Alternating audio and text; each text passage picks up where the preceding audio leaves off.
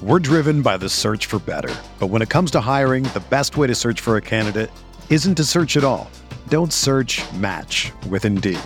Indeed is your matching and hiring platform with over 350 million global monthly visitors, according to Indeed data, and a matching engine that helps you find quality candidates fast.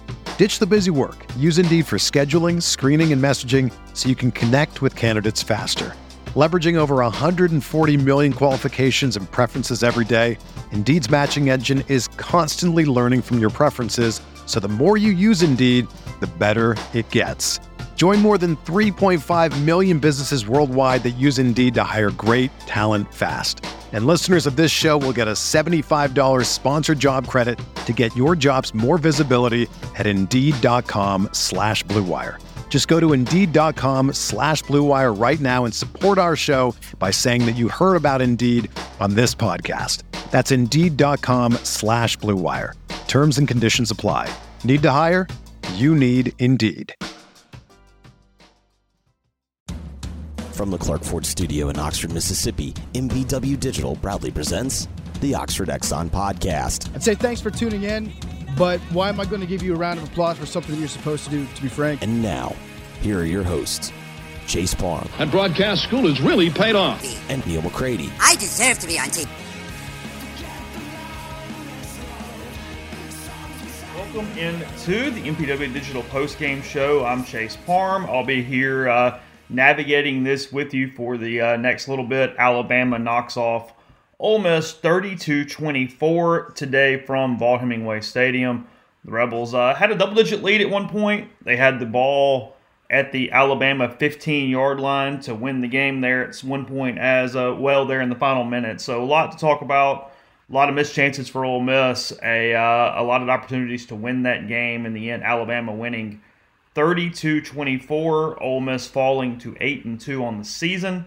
That clinches the SEC West for LSU. Brian Kelly in his first season, he will take the Tigers to Atlanta to face the Georgia Bulldogs. I guess the first week of December for that one.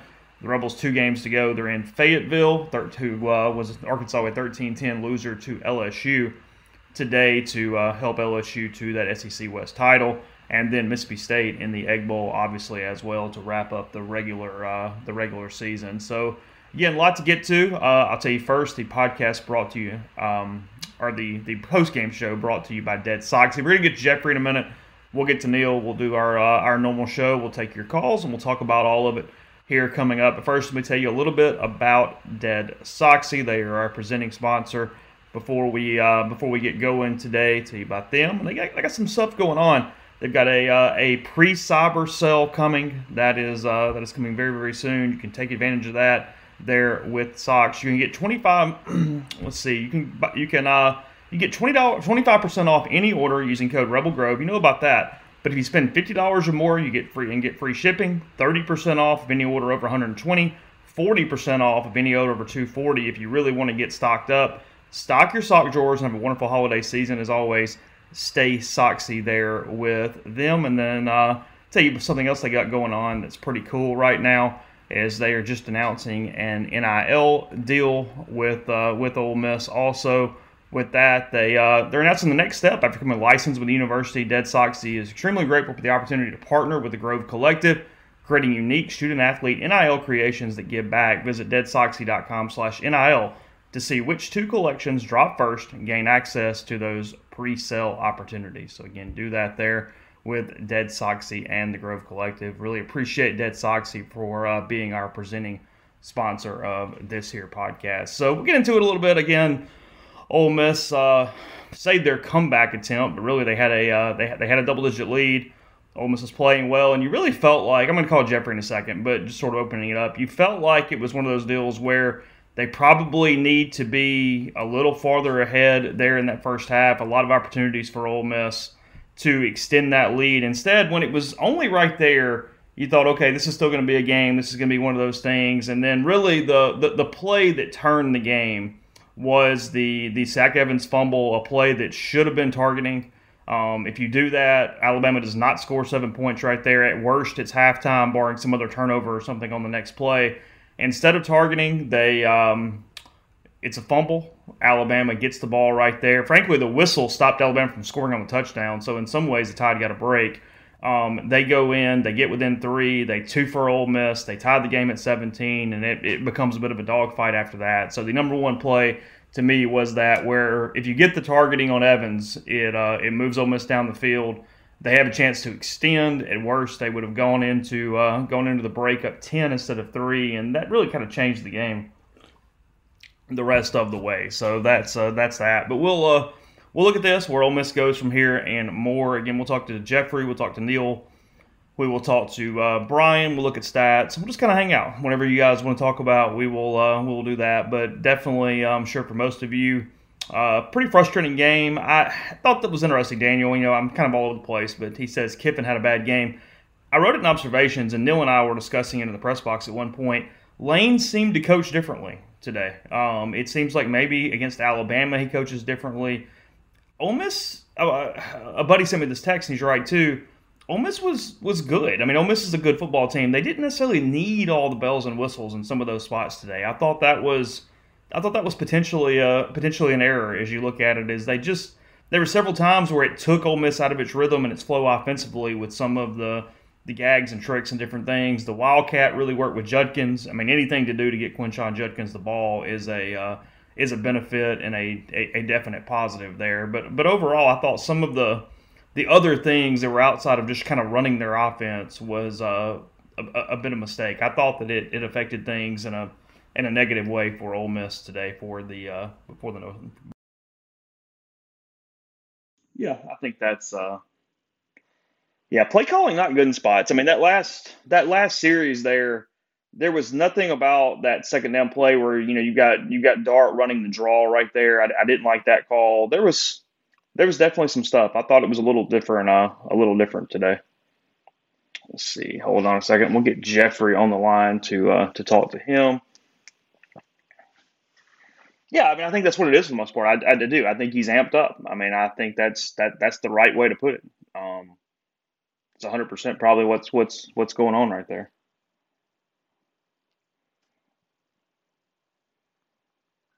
Yeah, Citrus Bowl sounds probably right. You've got Tennessee, barring them losing again. That's 2 teams in the playoff. That's a Sugar Bowl. You can do more than that. It's not impossible for Ole Miss to get one of the other spots, but it does become a little more complicated just doing the math. But maybe you guys have already done that. I haven't gotten that far. That's not where I'm at right now with it. Good evening.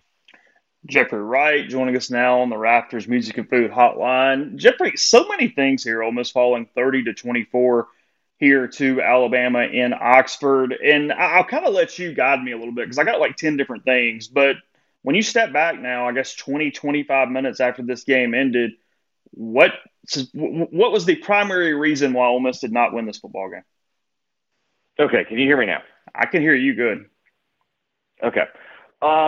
So I think your question is, what was the difference? I was just saying there's lots of different ways to go with this. I've got a lot of questions, but when you watch this or think about this now half hour after, what's the primary reason Ole Miss did not win the game? I think the primary reason is probably Alabama adjusting to how Ole Miss was trying to start drives running the football in the second half.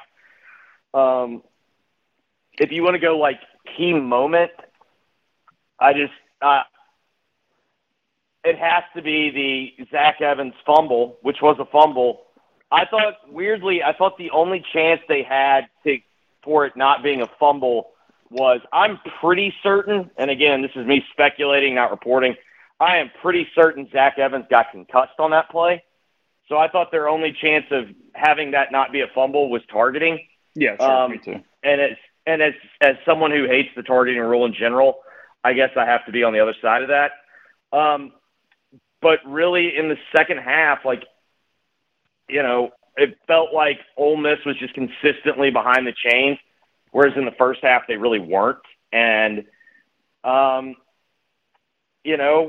Alabama dared them to throw the ball. And at times, the drives that I think were successful were the drives that they threw the ball pretty well. And then the drives that weren't successful were either they didn't throw the ball well or, I've with all due respect to any parents that are listening, I consistently believe that this offensive line unit is wildly overrated. And I believe that because you don't get paid in the NFL to run block.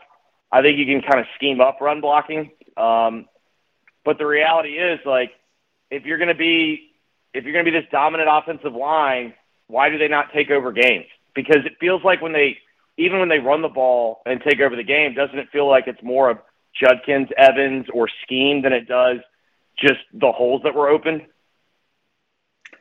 Yeah, it's that deal where they couldn't take over in the second half, and they needed something to just even sustain some drives. It felt like they were scuffling a little bit on offense on always. Yeah, they were not throwing the balls down the field, and I didn't think Dart necessarily played bad, but I thought he was pretty average today. Even on some throws that he made, I thought that he was a little late where he cost some yards or he floated it or kind of did some things where he was affected by pressure or whatever, or just didn't necessarily have the game. It put more emphasis on the run game, as you said. And, yeah, they couldn't just go. I mean, Judkins broke a couple. They did some different things. And then in that second half, because it was a weird momentum game for Ole Miss, because if you look straight from a stat standpoint, they probably should have been bigger ahead at halftime than they were. Evans, you definitely could have gotten the targeting call there. That would have taken 7 off the board. There was lots of woulda, coulda, shouldas after dominating statistically there in the first half. And then in that second half, they bogged down. And I thought Alabama on offense really just almost kind of simplified thing and beat them with numbers. Ole Miss opens up in that 4-man front defensively, did a pretty good job early, switched back to the 3-man front. And at that point, Alabama just sort of ran against the numbers. Then they started throwing on the clear-out routes, just kind of the ball in space at the second level, and really started moving it. And then when that was happening, Bryce Young takes over. He made a lot of plays. He's the best improvising guy in college football. It was one of those deals where even when the game closed, it just looked like Ole Miss got behind in momentum and rhythm and all these different things. And because they couldn't consistently run the football with that offensive line, it's kind of where I was going, they then lose the possessions. They lose series. Alabama gets the lead, and then you're kind of chasing your tail after that. Listen, I don't want to ignore math, but didn't you find it a little bit ironic that the game script opened literally the exact same way as last year's game script, and Ole Miss yet again has an opportunity to get points on the board at the beginning, and then they don't? I understand maybe the game maybe doesn't play out, script changes, whatnot. But what if Ole Miss had 1st and 10 at the 14 and they just needed a field goal to tie? I mean, I get it. I thought that the false start was a bigger play there. So let me explain what I mean by that. I don't know if the age-old adage, you don't beat Alabama kicking field goals, I don't know if that applies anymore. I think that might apply to Georgia. I don't know if that applies to Alabama because I'm not sure Alabama's that team anymore. You know what I mean? I think he coaches this game. He's so hell-bent on beating Saban that I think he loses his mind a little bit. Yeah, that's where I was going here is I thought Lane coached a weird game today, and he's done that against Alabama multiple times now. He coached well against them when they were just really, really chasing there in 20. But the last 2 years, in different ways, he's done the same thing. He coached cute. He coached to, kind of frenetically. Yeah, if you take the points there, because Ole Miss is a good football team. They played against Alabama pretty straight up. All that stuff wasn't required. I mean, they had the Dayton Wade pass that they were lucky wasn't picked off. It was basically a Hail Mary jump ball at that point. I thought that multiple times between play calling and the way he was calling the game, he harmed the team, taking them out of rhythm at that point when they'd been better off just running and playing and being normal. Kick the field goal, run the ball, do whatever. Instead, there was multiple deals where he did something that negatively affected his team while trying to do too much. They could have just played football and won the football game today. Yeah, I mean, I definitely think that was the case. I even thought on the last drive, here's my deal. 1st and 10 from the 14, I'm fine if you want to throw it on 1st down because statistically, throwing it on first down is the best down to throw it on. But how do you have at that situation, how do you have miscommunication? Like, I think that's a problem.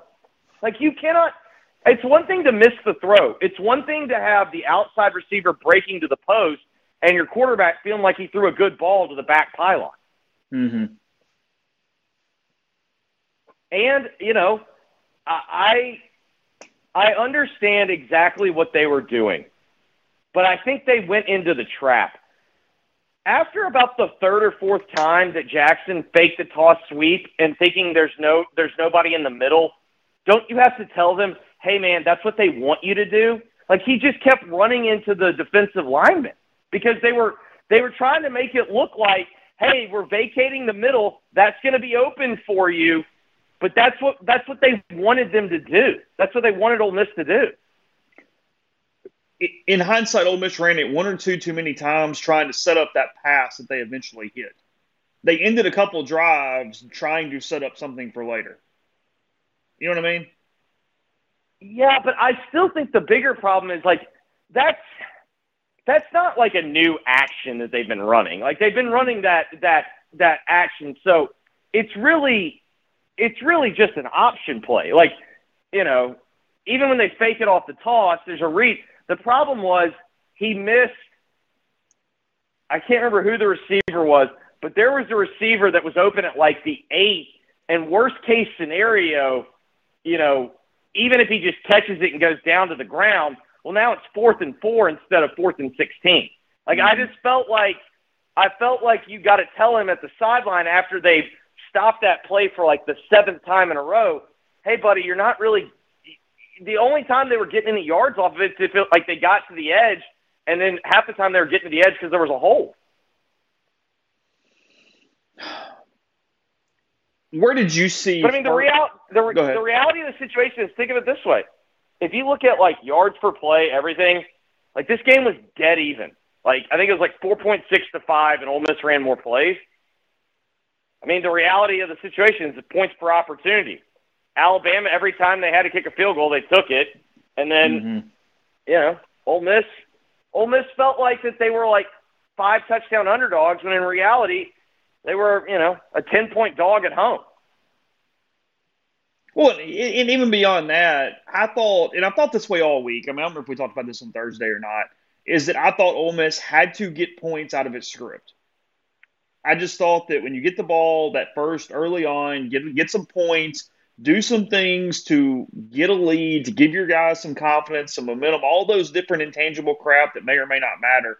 And then it went so far reverse the other way because he did. He had a really good script again. He always does. Lane is a really, really good script guy. And he goes down. If you get the 3, you steady your own team in a way. And I get they ended up scoring and they didn't get in the lead. But at that point, you're right. And kind of coming full circle here before we move on is that, yeah, this Alabama team does not score into the 40s every week. This was never going to be a track meet like Alabama and Tennessee. And when that's the case and your defense is showing a little early life, just get the freaking points and move on and see what's coming up later in the deal. I just thought it was a weird game all the way around, and that they definitely had a net situation or a net negative situation on coaching decisions that could have impacted the game. Like, I'm sure if we look up, decision EPA, I'm sure that the book's gonna say he probably didn't screw up. But at the same time, the book says to hit on 16. Everybody doesn't hit on 16. You know what I mean?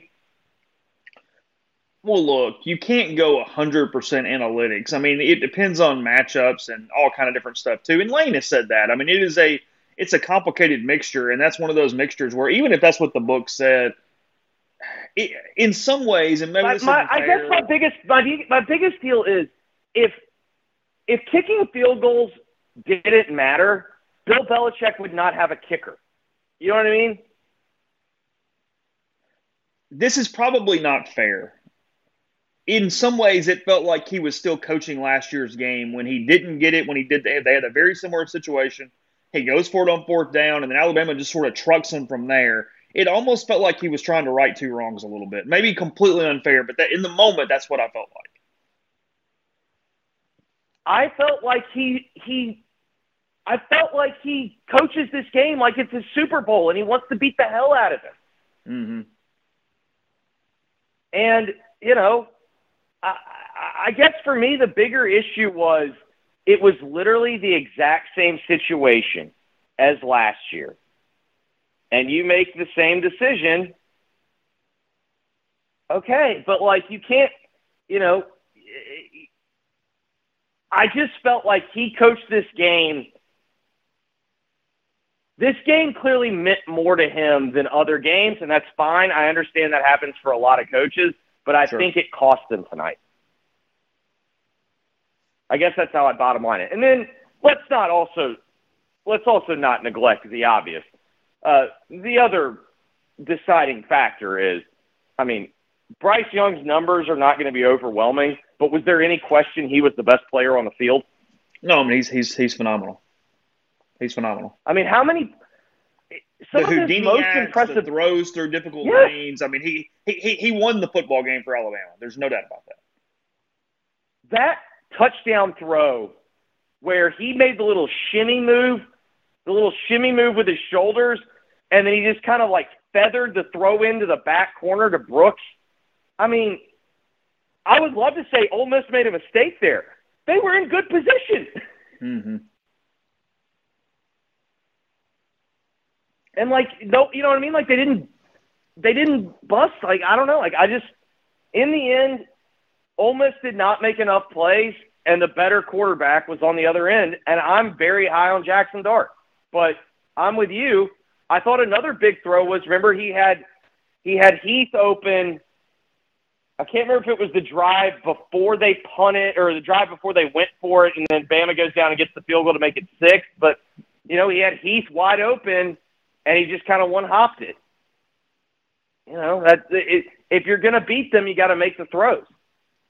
Bryce Young, 21 of 33, 209, 3 touchdowns, no interceptions. Jackson Dart, 18 of 31, 212, 1 touchdown, no picks. Yeah, I think they both finished getting sacked 3 times, but, it felt like Jackson maybe got out of, 2 sacks. It felt like Bryce got out of 10 sacks. And maybe, again, I have no idea if there's numbers for that, but that's what it felt like watching the game. And it's where I wrote that Ole Miss had a lot of missed tackles in the middle of the game. It looked like they were tired, they were gassed. The running backs, the backup for Alabama, whose name is slipping my mind right now, and then Bryce Young. McClellan. They slipped out of trouble. They extended drives. Ole Miss had multiple chances to get off the field and just either had a bad angle or couldn't make a tackle to the ground.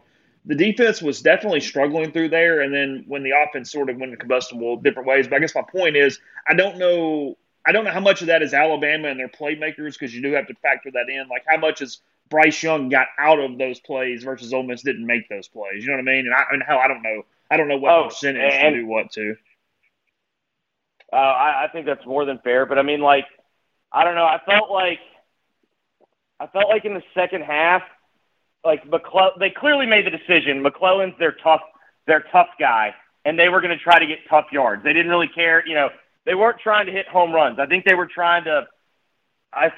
thinking if we get 4.5, 5 yards a carry, we'll take that. But there was a couple of possessions in that second half where didn't it feel like Ole Miss, instead of trying to tackle McClellan, they were just trying to strip him, and he would just keep going. And I know there was one run where he ends up getting a first down out of it because Ole Miss spent 8 yards trying to strip the football.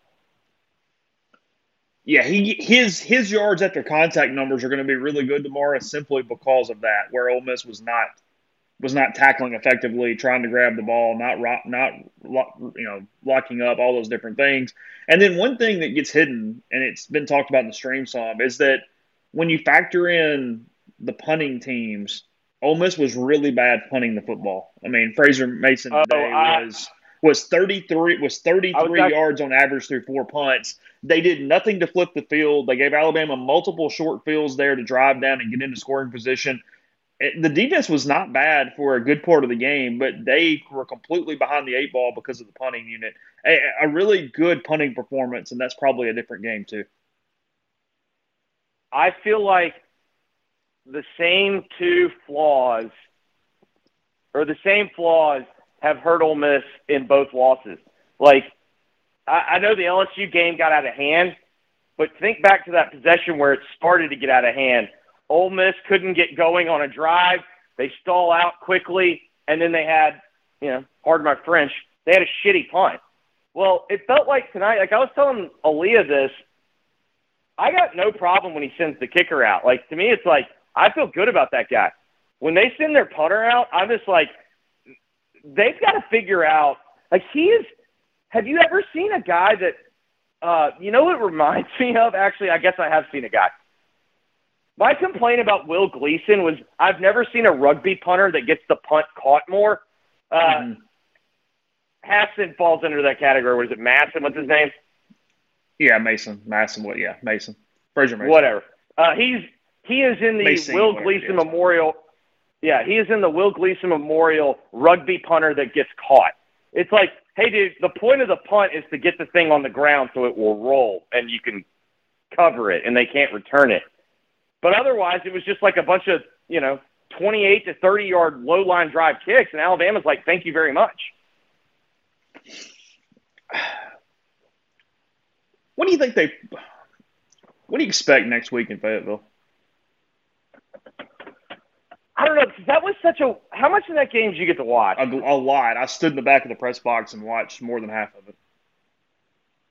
Because that was a strange game in this sense. Arkansas completely, flipped their script on what they do defensively. Like, did you see how many times they were just, loading up and coming after them? And it was interesting to me in the sense that LSU was like, okay, well, we're just not going to take the shots and try to beat them and take advantage of that secondary. But, we can say that the transitive property doesn't matter. Arkansas did lose to Liberty at home, and Liberty lost to UConn today. They did. So, you know what I mean? Like, when everyone was trying to do the whole, Liberty, look at what they built, it's like, maybe that says something more about Arkansas. It's both. Look, Arkansas played a bad football game against Liberty last week. They have severe issues that LSU didn't really take advantage of. You can throw on them. Now, Ole Miss has got to throw on them, but you can throw on them. They had a backup quarterback in today. And then from a Liberty standpoint, they won their Super Bowl last week, and there was no chance in hell they were getting up for UConn today. UConn's a little better, and Liberty still is not exactly chock full of FBS or Power 5 players. I mean, come on. No, but the reality is Arkansas put up 10 points, and they got 7 of them after LSU got that second score, or to go up 2 scores, and kind of sat back. But, I mean, I guess the question is, does KJ play? Because the reality is, if he doesn't play, if Ole Miss goes and scores 3 touchdowns, I think they'll win the game. I'm doing not really math. I'm kind of going through the stuff in my head. It would take, which I don't guess is, I guess it would be tennis, whatever. The SEC would have to get 2 teams into the playoff for Ole Miss to have a chance at an Access Bowl, right? Yes, but they're going to be behind the 8 ball because now Alabama's going to be ahead of them. Right. So, what you're saying is in your scenario, Alabama, SEC gets Georgia, 2 Tennessee. and Alabama. Well, no, because you got LSU too. Yeah, Citrus Bowl is the best they can do. Has the SEC ever gotten 4 in? Because I feel like they can manipulate that to where they don't want that to happen. That's too much money going to the one Access place. Bowl. Yeah. I think they've only got. Now the question is, has a 10-2 SEC team ever gotten an Access Bowl? Because I would venture to guess probably not. Well, the problem is you got to be in the top 11. Right. Top 11, my question though, has a 10-2 SEC team ever not been top 11? No, but I mean, Ole Miss is in a weird spot for that right now. I guess you can make up ground. Other people are going to lose. I mean, I'm just doing this spitballing off the top of my head. I feel confident in saying that if Ole Miss goes 9-3, they are not getting an Access Bowl. I don't know if I would bet no. No, that's not doable. I would bet no on 10-2 because I'm still not as convinced the SEC is getting 2 in like everybody else is. I'm actually – now, this Oregon game is kind of funny because right now Washington is looking like they can move the ball on them. But I do think they positioned Oregon this week where even though Oregon got absolutely filleted by Georgia, I think they were positioning that if Oregon won out and won the league, that they could jump Tennessee. To me, Tennessee's path is TCU losing, the Oregon and USC losing a game each. And then, that's the other thing. What are they going to do if Michigan and Ohio State both have, each, if one of them goes undefeated and the other has one loss, what are they going to do there? That's the problem. Is that if you told me today that a league got 2 teams in, I might lean Big Ten. I think so too. Because just quickly, and I get this in the postgame show, not even about Ole Miss, so I'll be fast here. But Georgia wins, they're in. But I don't think that helps Tennessee in some weird way. Isn't the only path to 2, because LSU's not getting in with 2 losses, in my opinion, no matter what, even if they beat Georgia. So, are we sure? No, but isn't it a better chance that Tennessee and Georgia got in with 1 loss? Well, I think the path into 2 is LSU wins out and is the SEC champion, and then Georgia gets in. I think 12-0 Georgia, I think they're in the same spot they're in last year. I don't think it matters. Yeah. And you actually think LSU I can get in? I think 2-loss SEC champion LSU is going to be a problem. And I know that they'll point out that they lost to Tennessee, but I just do. Okay. That's just kind of like right now, that's kind of how I think. But, I don't know. Here's the reality. They'll finagle it however they want to finagle it. I guess here's more times than not, it really boils down to this. Who do you think are actually the 4 best teams? Because everyone tries to do resume too much. Georgia, Tennessee, Michigan. And, I guess Ohio State, but hell, I don't know. I agree with you. I think Michigan's better than Ohio State. I think Ohio State's going to have the same problem. I think they're going to have the same problem they had last year. I think they're going to get bullied. Now, the question will be if Jackson Smith and Jigba, who I think is doing a Jamar Chase, but a modified Jamar Chase, where I think he's only playing the big games, he does make their offense different. Mm-hmm. So I don't know. I think if you made me bet, I'd say Ole Miss is trending towards Orlando. Citrus Bowl. Is it back to the Citrus? I don't know. Whatever that bowl is called. I know what you mean. The Capital One Citrus Bowl or what? I don't know. What the once upon a time, the artist formerly known as the Citrus Bowl that might actually be the Citrus Bowl again. Which is not exactly a bad year. Who would not have taken that before the year?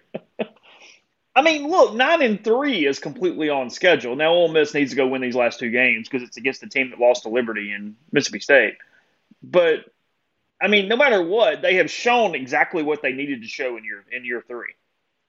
Period. Part of the reason they lost tonight is they're a young, inexperienced team. I still contend that Jackson's having as good of a year as Matt had in his first year under Kiffin. So we'll go there for a second. What is Jackson Dart, in your opinion, next year? Really freaking good. Oh, you think so? Arguably the best quarterback in the league next year. Let's see. Who would be better? Because Young's gone. Hooker's gone. I don't know. Does Stetson Bennett have a 10th year? He is done, I believe. Pretty sure, yeah. Rodgers is done, right? Rodgers technically has a year left, but does he really want to take it? I don't know.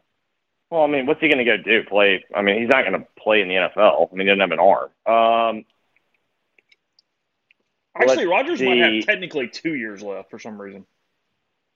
COVID, I'm sure. Yeah. KJ has a year left, right? Yeah, but I mean, limited as hell. Yeah, but KJ's also more limited because he's literally banged up. Now, the question is, how much of him being banged up is because they literally run him like a rented mule? I mean, you're making your point. I mean, Richardson's gone. The kid yeah, sure. I kind of like that kid at A&M's. I'm interested about him, but I mean, you know, that offense is still that offense. I mean, who knows what Auburn does? I mean, well, yeah, we don't know if there's 2 transfers coming into the league or some shit like that. Correct. Taking that stuff out of the equation. But I mean, I guess here's a better question, because I understand what you're saying. Where is he going to get better? What's it going to look like? Like, what is it that you go, oh, in year 2, this is this? The same things that Matt got better doing. You just get more comfortable and you start reacting faster, because part of the problem that we said today was at times it felt like he was just like a beat too slow. You know what I mean? And so the more reps you get, the more comfortable you get. Because one thing that also gets left out of the equation with Jackson, especially compared to Matt, Jackson in high school and even at USC never played in this RPO-heavy offense. He always played more in kind of an air raid type offense, and it's a very different offense. And the more he plays in it, the more he's going to get better. And, you know, he had one throw today that was kind of could have been catastrophic. But I think Matt's year 1 under Kiffin, the highs were higher. But I think Jackson has been steadier under Kiffin in year 1. Like, in the end, Jackson did not make the throws to win, but Jackson also did not get them beat. There were multiple games for Matt that year that he got him beat. No, I thought Jackson had some bad throws today. I thought he got kind of flustered by the pressure. But it wasn't like he was awful. He didn't suck today. No, he also made a couple of throws that, like, you know, he made a couple of really big throws to Malik. Like, honestly, the question that I would have, and I don't know if you could ask it on the record because I'm sure you'd get a diplomatic answer, but behind the scenes, I'd like to know, you clearly went into the game trying to get these one-on-ones with Malik, and then it felt like in the second half you went away from it. Why did they go away from that? Because it felt like Malik, like the first quarter and a half, like I thought Malik was going to have the Mingo-type game.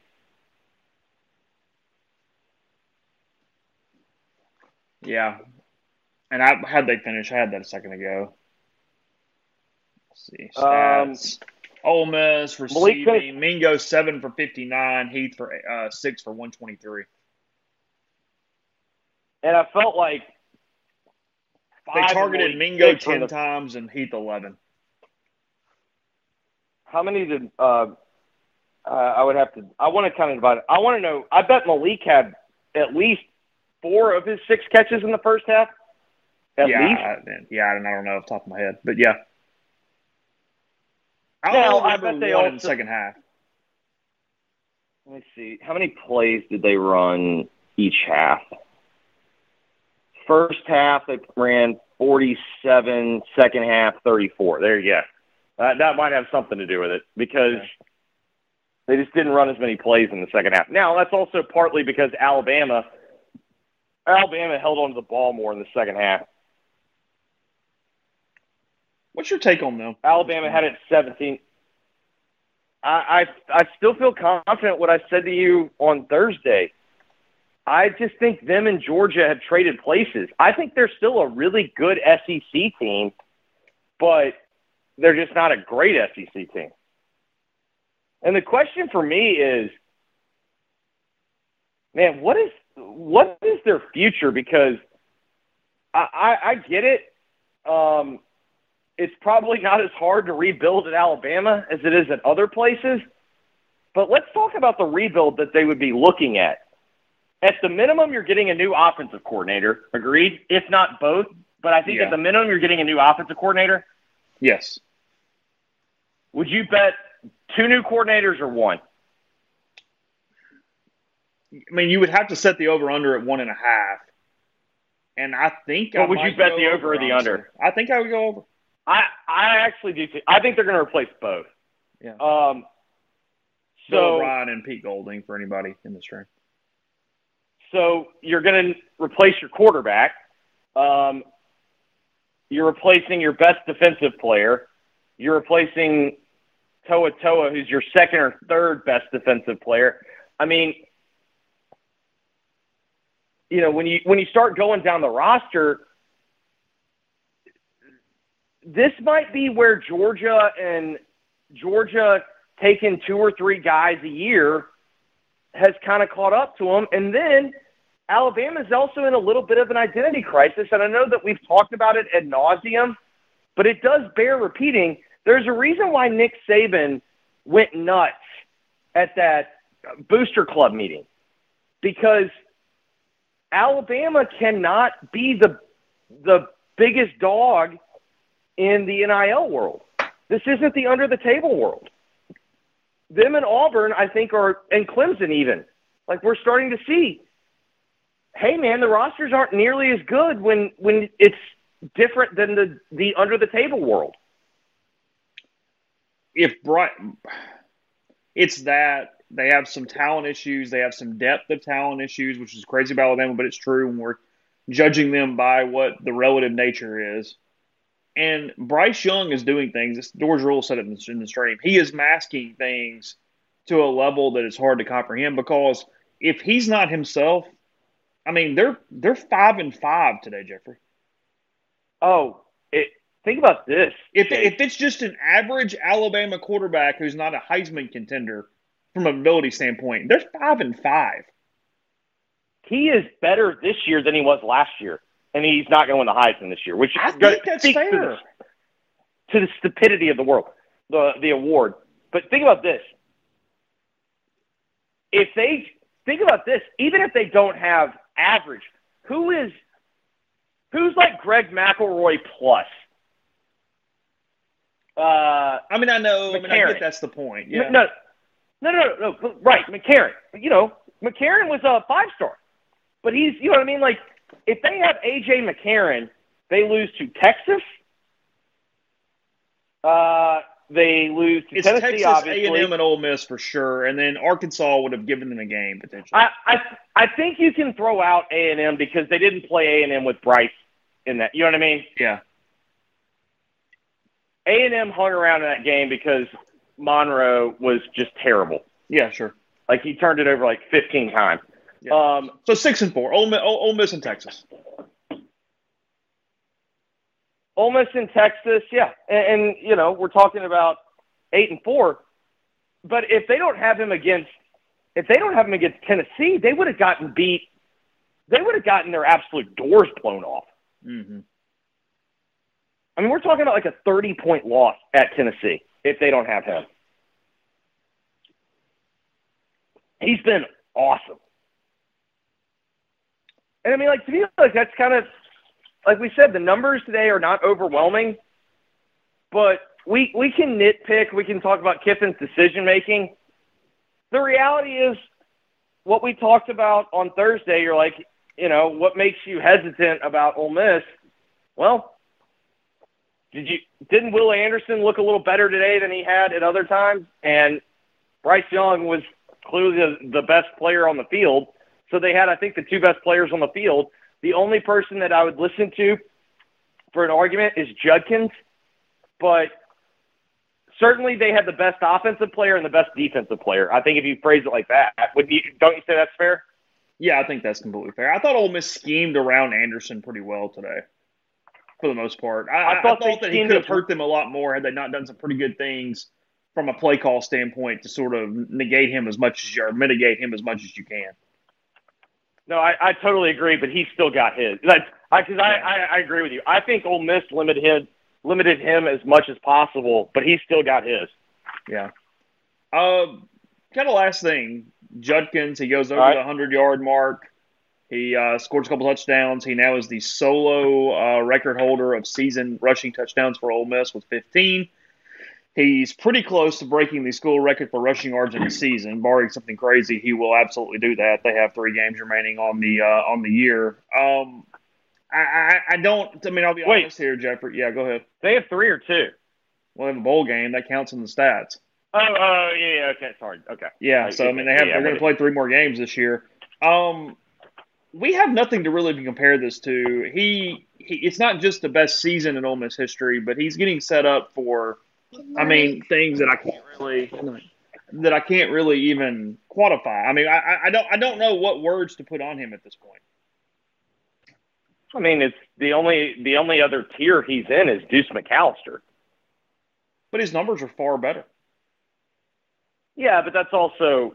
I get it's different. How many 2 decades later? I understand that.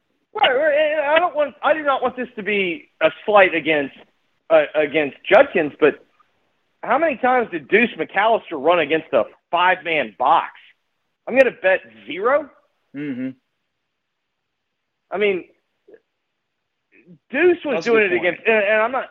You know what I mean? Like, it's just the nature of. Your of the point game, is it's not comparable to sit there and go, okay, he had 1,200 rushing yards and he had 800. Whatever. The hell with that. Correct. Like, numbers are not comparable. But here's what's undeniable. Deuce McAllister, as a freshman running back, was one of the best freshmen in the country, and Judkins is the same thing. And, Deuce is arguably one of the best offensive players the school's ever seen. He is going to be one hyped-up son of a gun in the offseason getting into next year. And if you're right – and Dart takes that level of step with him in the backfield, you are talking about some insane offensive potential next year for that team if they find somebody to catch the football. If Ole Miss's transition year is 9-3, yeah.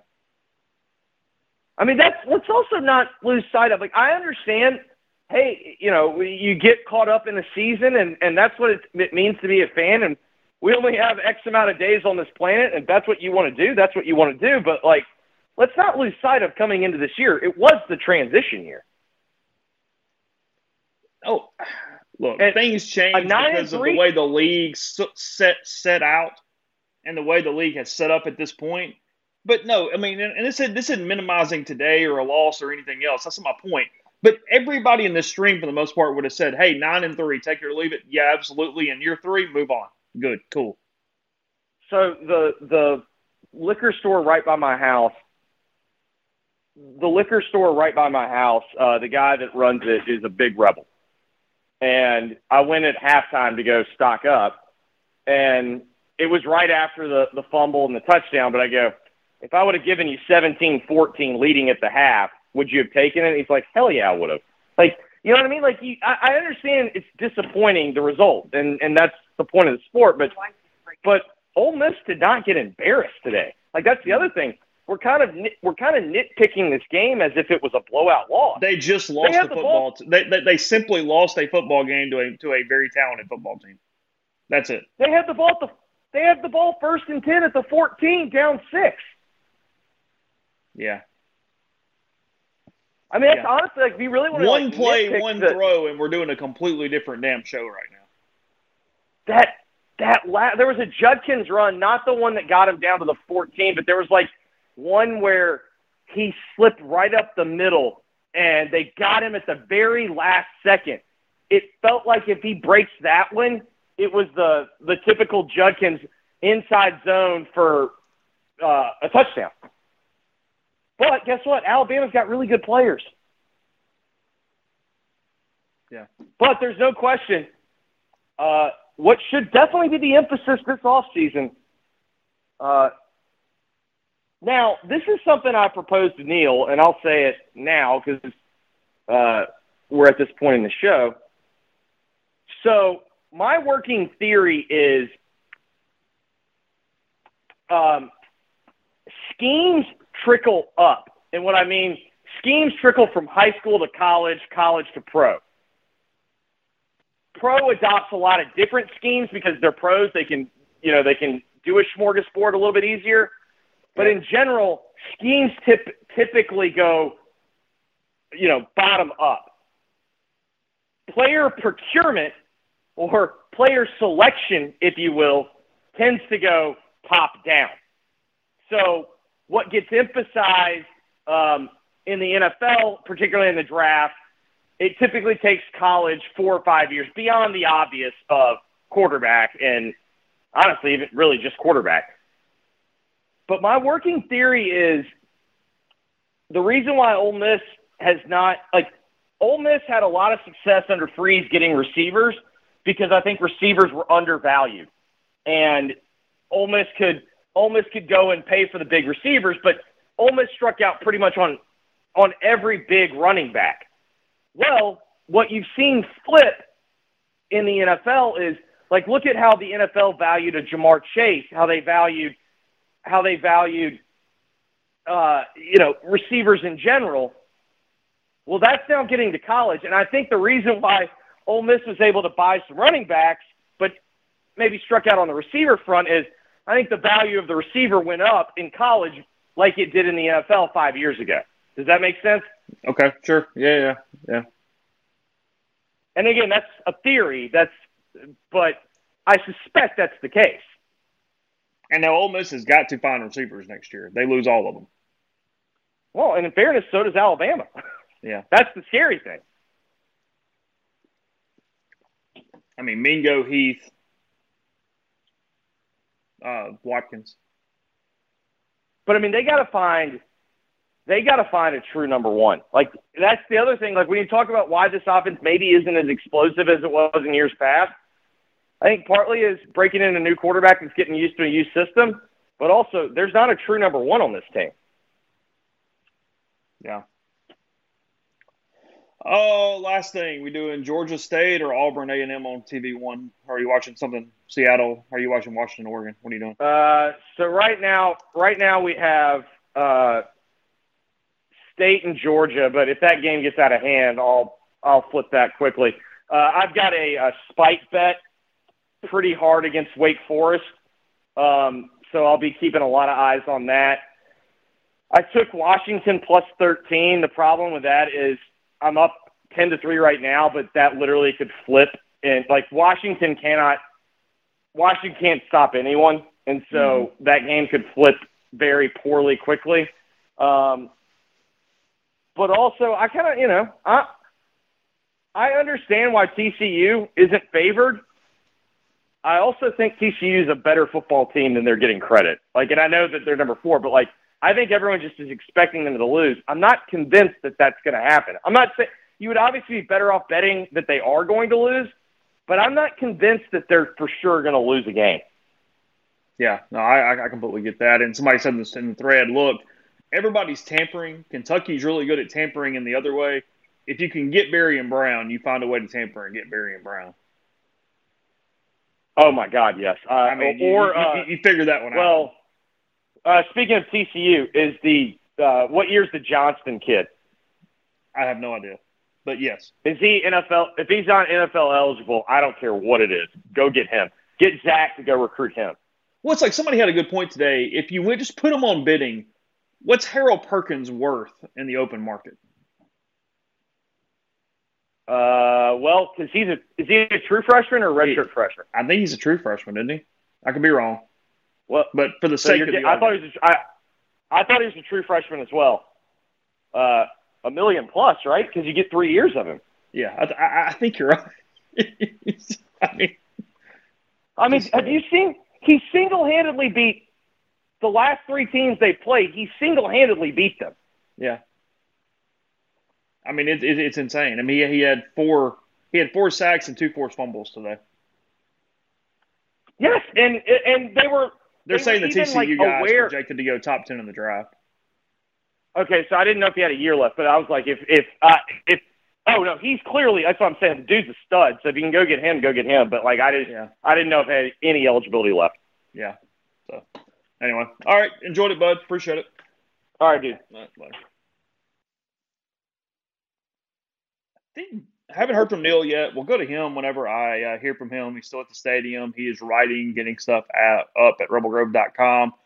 I know Brian was at the game. He was headed back to the house as well. So we'll get into that. I'll tell you what, I'll open up the calls, though. If somebody wants to call in, they want to talk about something, I'll go ahead and get that going for a few minutes. We'll see if many of you guys want to chat, and we'll go from there. 662-259-7556 is the phone number. So if you call in, you got a topic, whatever you guys want to talk about, we'll do that for a few minutes and then get on with Neil and Brian from that point. So 662-259-7556 is the phone number.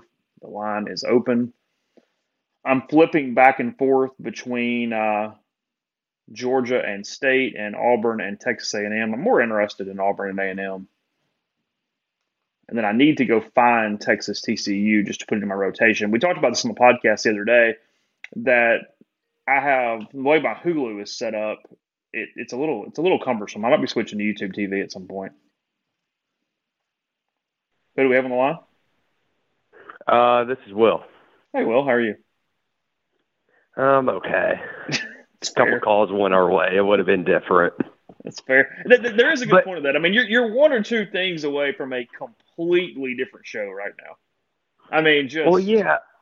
I mean, I understand your frustration because, I mean, even at the end, you get to throw into the end zone or whatever. But, I mean, I firmly believe if that Evans play is turned into targeting, we're having a different call right now. So I was at the game, obviously, and I just saw Neil's tweet when I got home.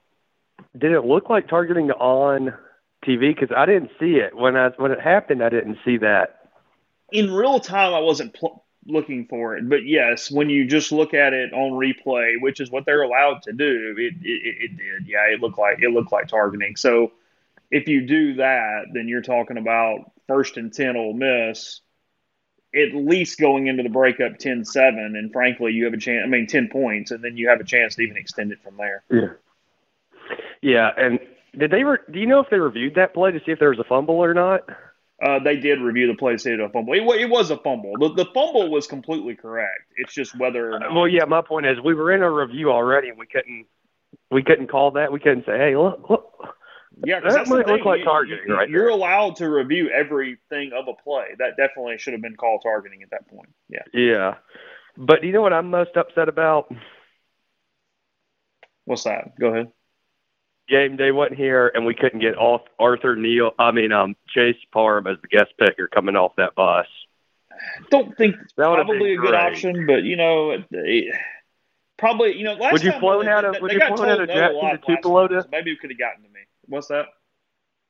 Would you've done like a flight from Jackson to Tupelo so they could get the wheels up at end too? Just simply to give them the plain look. Yeah. Or just ride around on the tarmac, Anything for the for the image, yeah, of course. Yeah. Why do you stop feeding? Why do you think he stopped running the ball too? Because we got all the way down there. He said that Judkins was gassed, and that was affecting play calling there toward the end of the game. Oh, okay. That makes more sense then. There was a couple spots where it looked like Judkins was trying to come out. I mean, that's the other problem with the targeting on Evans is that it caused what looked like a concussion or some sort of head injury. So if they don't target, Evans is also available at times when he needs a gas. Yeah, that's true. I mean, it was a multifaceted deal of how that affected things. Yeah, and the receiver getting tackled running around. It was a painful night. Mm-hmm. That was all the way but, around. I mean, I'm not going to blame it all on the officials. They didn't play. The defense played okay, I thought. The defense played plenty well enough to win the football game. Yeah. Because, frankly, Ole Miss should have been up more points at halftime, which would have given more cushion. And then, look, this is the deal, too, where you do have to give the defense some credit. And I wrote this at the end of my observations, is that given how Alabama had come back and Bryce Young was making things happen, they forced 2 field goals at very critical times to give the offense chances to go down and score a touchdown and win a football game. Right. I mean, they did kind of come back and got the ball at the 50 bit. both times. Yeah. Yeah. I never want to see a QB draw again. I never want to see the QB draw again. It was just a painful night. It was. I understand that. Yeah. Yeah. Well, But anyway, thanks for taking my call, and you absolutely. have a good one. Thank you.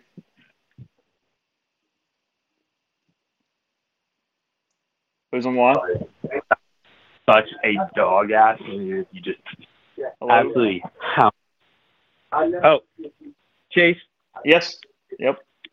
So I was wondering, after that game, man, do you feel the same way? I feel this way. Do you think Alabama? I felt like Alabama wanted us to win that game for a while. Like we had that game in our hands. I thought they wanted us to almost win that for a while. I thought they were 27 points. 27 points. We couldn't at home score more than that. I felt like for a while there, it's like they wanted us to win that game. They were flat until Bryce sort of took over, and then once that happened, it energized them. I thought they pepped up pretty well at that point. Did you go to the game? I did not. I wanted to. The tickets were Did you go to a party? a little bit expensive. I was at a party, yeah. Okay. Sounded like you had a few beers. I'm just curious. Yeah, no. Just watching it, though, I felt like we were in control of that game the whole time. The moment they got up on us, I was like, that's when I was like starting to freak out because, you know, I thought we had that game. We had it. The momentum, like everything, the stadium. I hate to be like that, but I think some of those play calls there were like brutally bad. There were a couple. I think he would for sure would won over. What'd you do? Did you do? Were you doing whiskey or beer? What were you doing tonight? I was just doing beer. Oh, that's it. Yeah. Craft or like just domestic? I was doing Kona. Have you ever had that Kona? I have not. No. Where's it from? It's from Hawaii, actually. They have them. Okay. I graduated from Ole Miss 2 years ago, but I go to law school up in Jersey now, New Jersey. But they have it all around here on draft. It's a great beer, Kona. Gotcha. Longboard. It's like delicious, honestly. Okay. Well, appreciate it. Thanks for the call. Appreciate it. We got an alcohol recommendation before we left it. It was fine. What are you worried about? Who are we talking to? Hey, this is Ford Nashville. Hey, how are you? Good. How are you? I'm lovely. What'd you think? The Rebels played a great game, not going to lie. But, I mean, I see all over Twitter, everybody's, complaining about the referee play. I think it went both ways the whole game. Like, we can't sit here and say that, the referees weren't on the Ole Miss side. That's not how the game went. Here's the thing with that. And, yeah, I'm not spending the entire show on refereeing. But what happened, and this is partly officiating's fault, and this is partly Ole Miss's fault for not capitalizing on things. Ole Miss had 2 breaks go their way tonight from an officiating standpoint. They didn't pick up the first down early in the game, and then the officials moved the sticks on that third down throw across the middle. And that did not turn into points, to the best of my knowledge, I don't think. And then 2, when they got the break of the fumble recovery,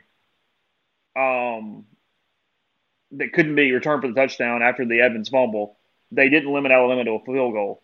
But beyond that, I mean, the number one officiating play of the game was the targeting on Evans and then the face mask on Dart early in the game that wasn't called. I guess my point is every time there was a break, nothing really changed from a situation for Ole Miss when they got one versus every time Alabama got one, it seemed to turn into points or really change the tide of the game.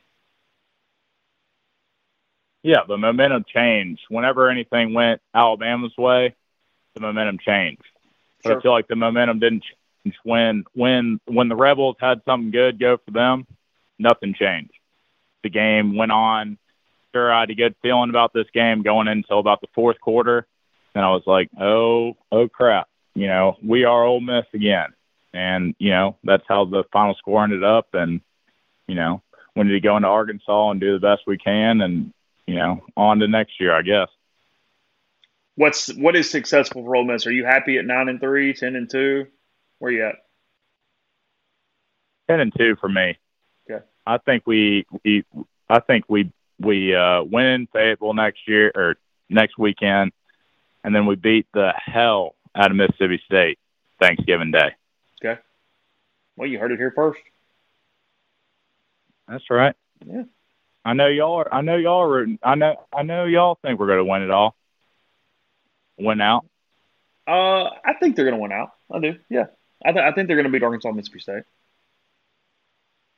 100%. Yeah, I do. I mean, I get Fayetteville's been weird to Ole Miss. I get Fayetteville's weird in general. It's been cold, all that stuff. But, I mean, Arkansas has just not played very good football lately for 4 quarters. And when they do, they still have lost games. Do we think KJ plays next weekend? I have no idea. I mean, there's some stuff going around today that it was injury and potentially, not really holdout related, but that he was frustrated by some NIL stuff. That there's multiple levels to it. Is that true? I have no idea before somebody starts quoting me or reporting, but somebody did tell me that would have some knowledge of the situation today.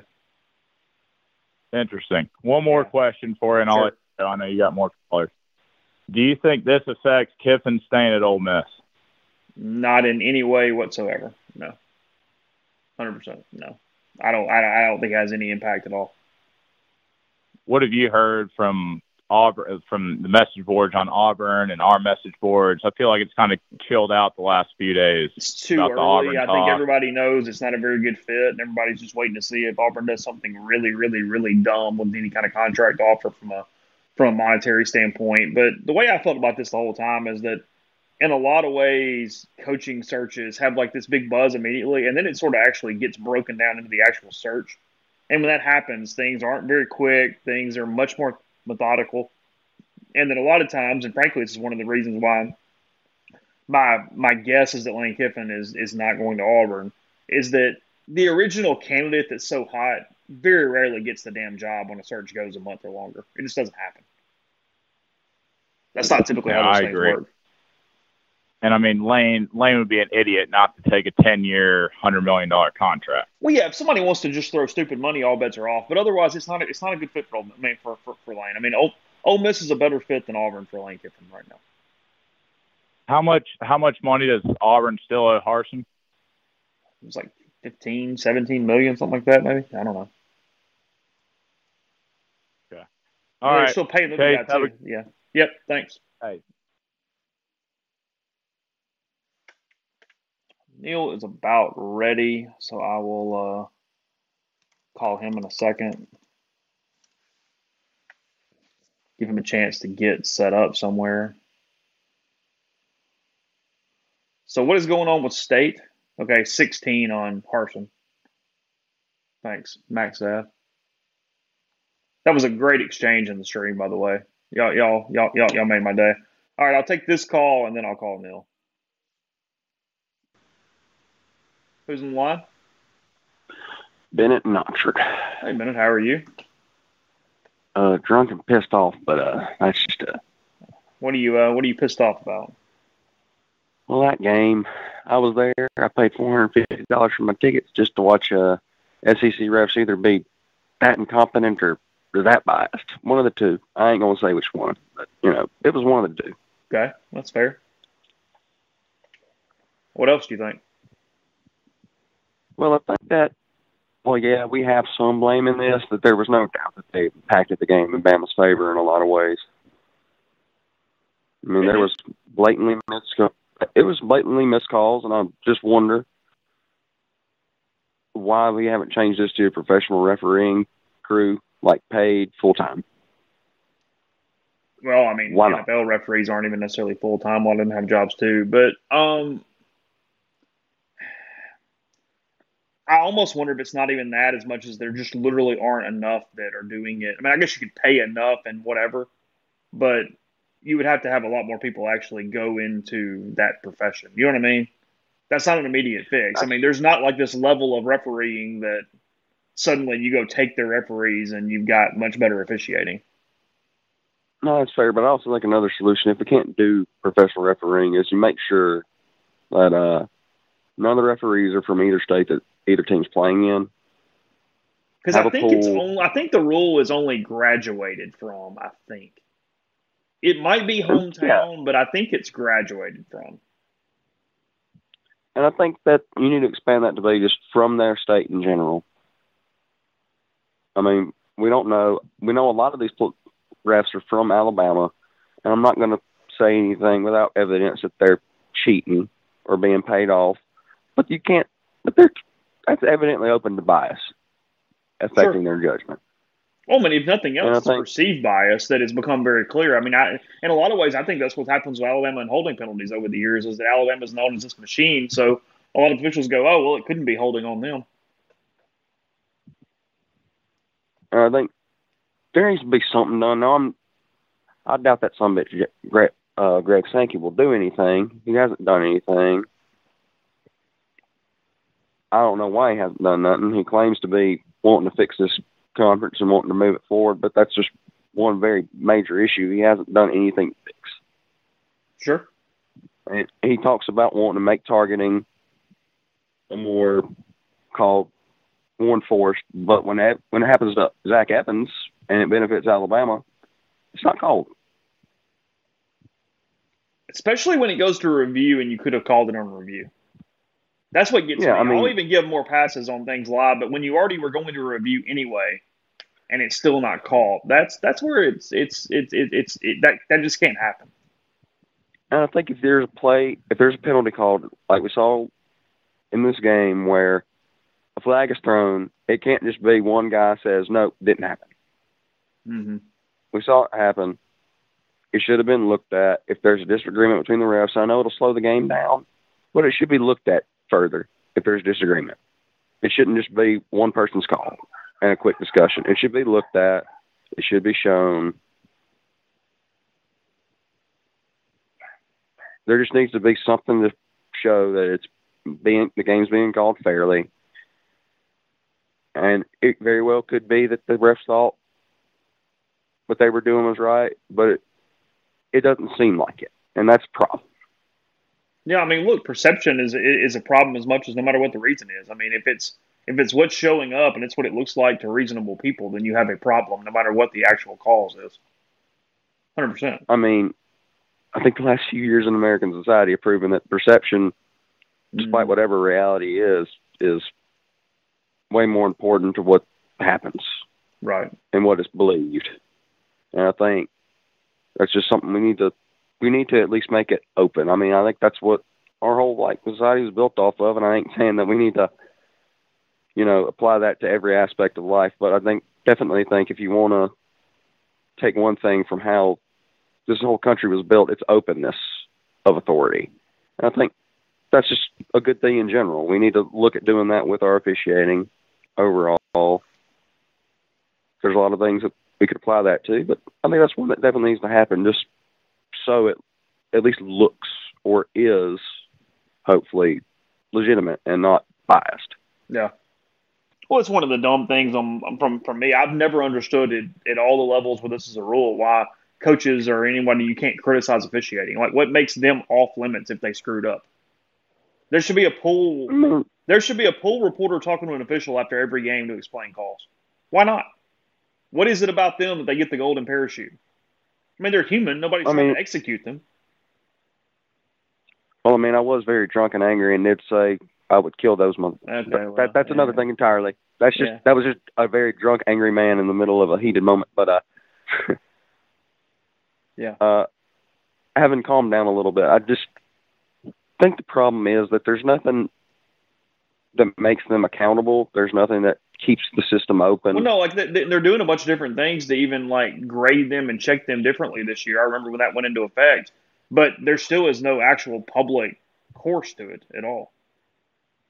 Yeah, and I think that's the problem. I just want openness, and I want the ability for stuff to be challenged like that. Yeah. Even post-game, and I know it won't change it doesn't even have to change the outcome of the game. It doesn't have to invalidate a game, but it should just be out there. Yeah. Well, but anyway, those are just my thoughts. You have a good night. Hope everyone out there has a good night, no matter who you're rooting for. Take a game changer, basically with y'all, and I appreciate it. Thanks. Will do. Yeah, we need to. I've got the QR code up to go to our podcast page. I think we might need to talk to and get the game changer patch QR code put up. I think that would be beneficial for some of our callers at times.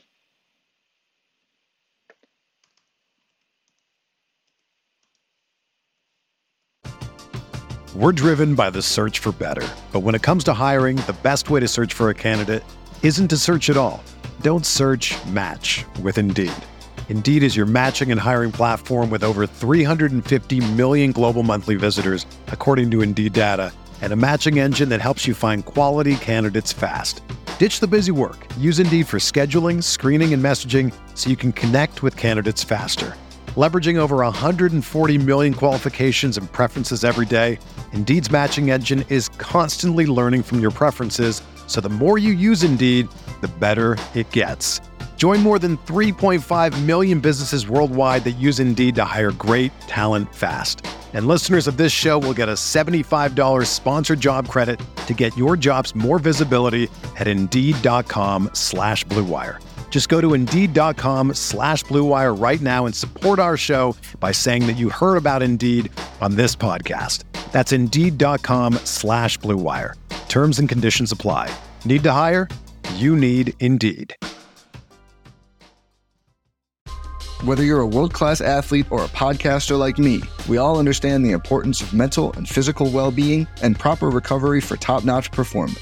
That's why I'm excited that Unified Healing is sponsoring this podcast. Unified Healing is a new and super innovative global network of wellness centers powered by Energy Enhancement System, or EE System. If you haven't heard of the EE System, you'll want to listen up. This technology promotes wellness, deep relaxation, purification, and rejuvenation. At hundreds of locations across the globe, access to a center is easy and affordable. Interested in experiencing the EE System technology for yourself? Go to unifiedhealing.com/Blue Wire to learn more and find a center near you. That's UNIFYDhealing.com/Blue Wire. No material or testimonials on the Unified Healing website are intended to be viewed as medical advice or a substitute for professional medical advice, diagnosis, or treatment. Always seek the advice of your physician or other qualified healthcare provider with any questions you may have regarding a medical condition or treatment and before undertaking a new healthcare regimen, including EE System.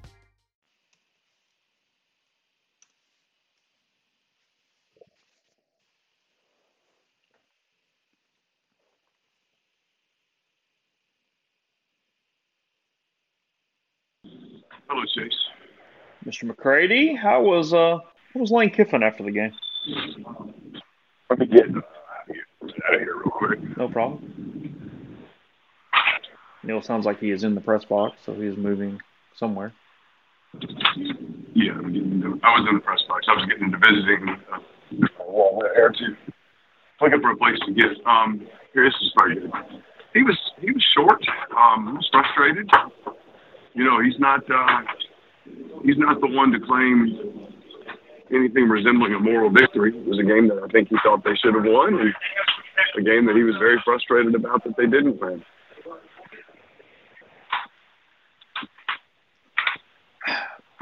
I know you don't have an answer to this. Was it concussion or other head injury for Zach Evans?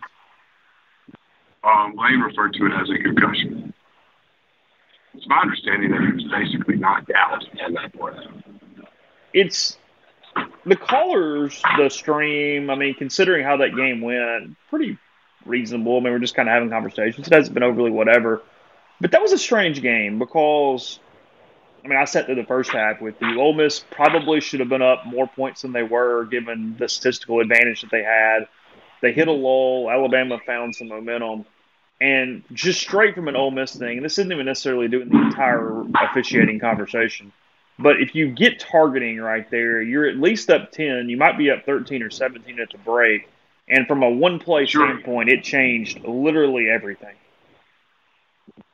Yeah, I can't argue that at all, no doubt.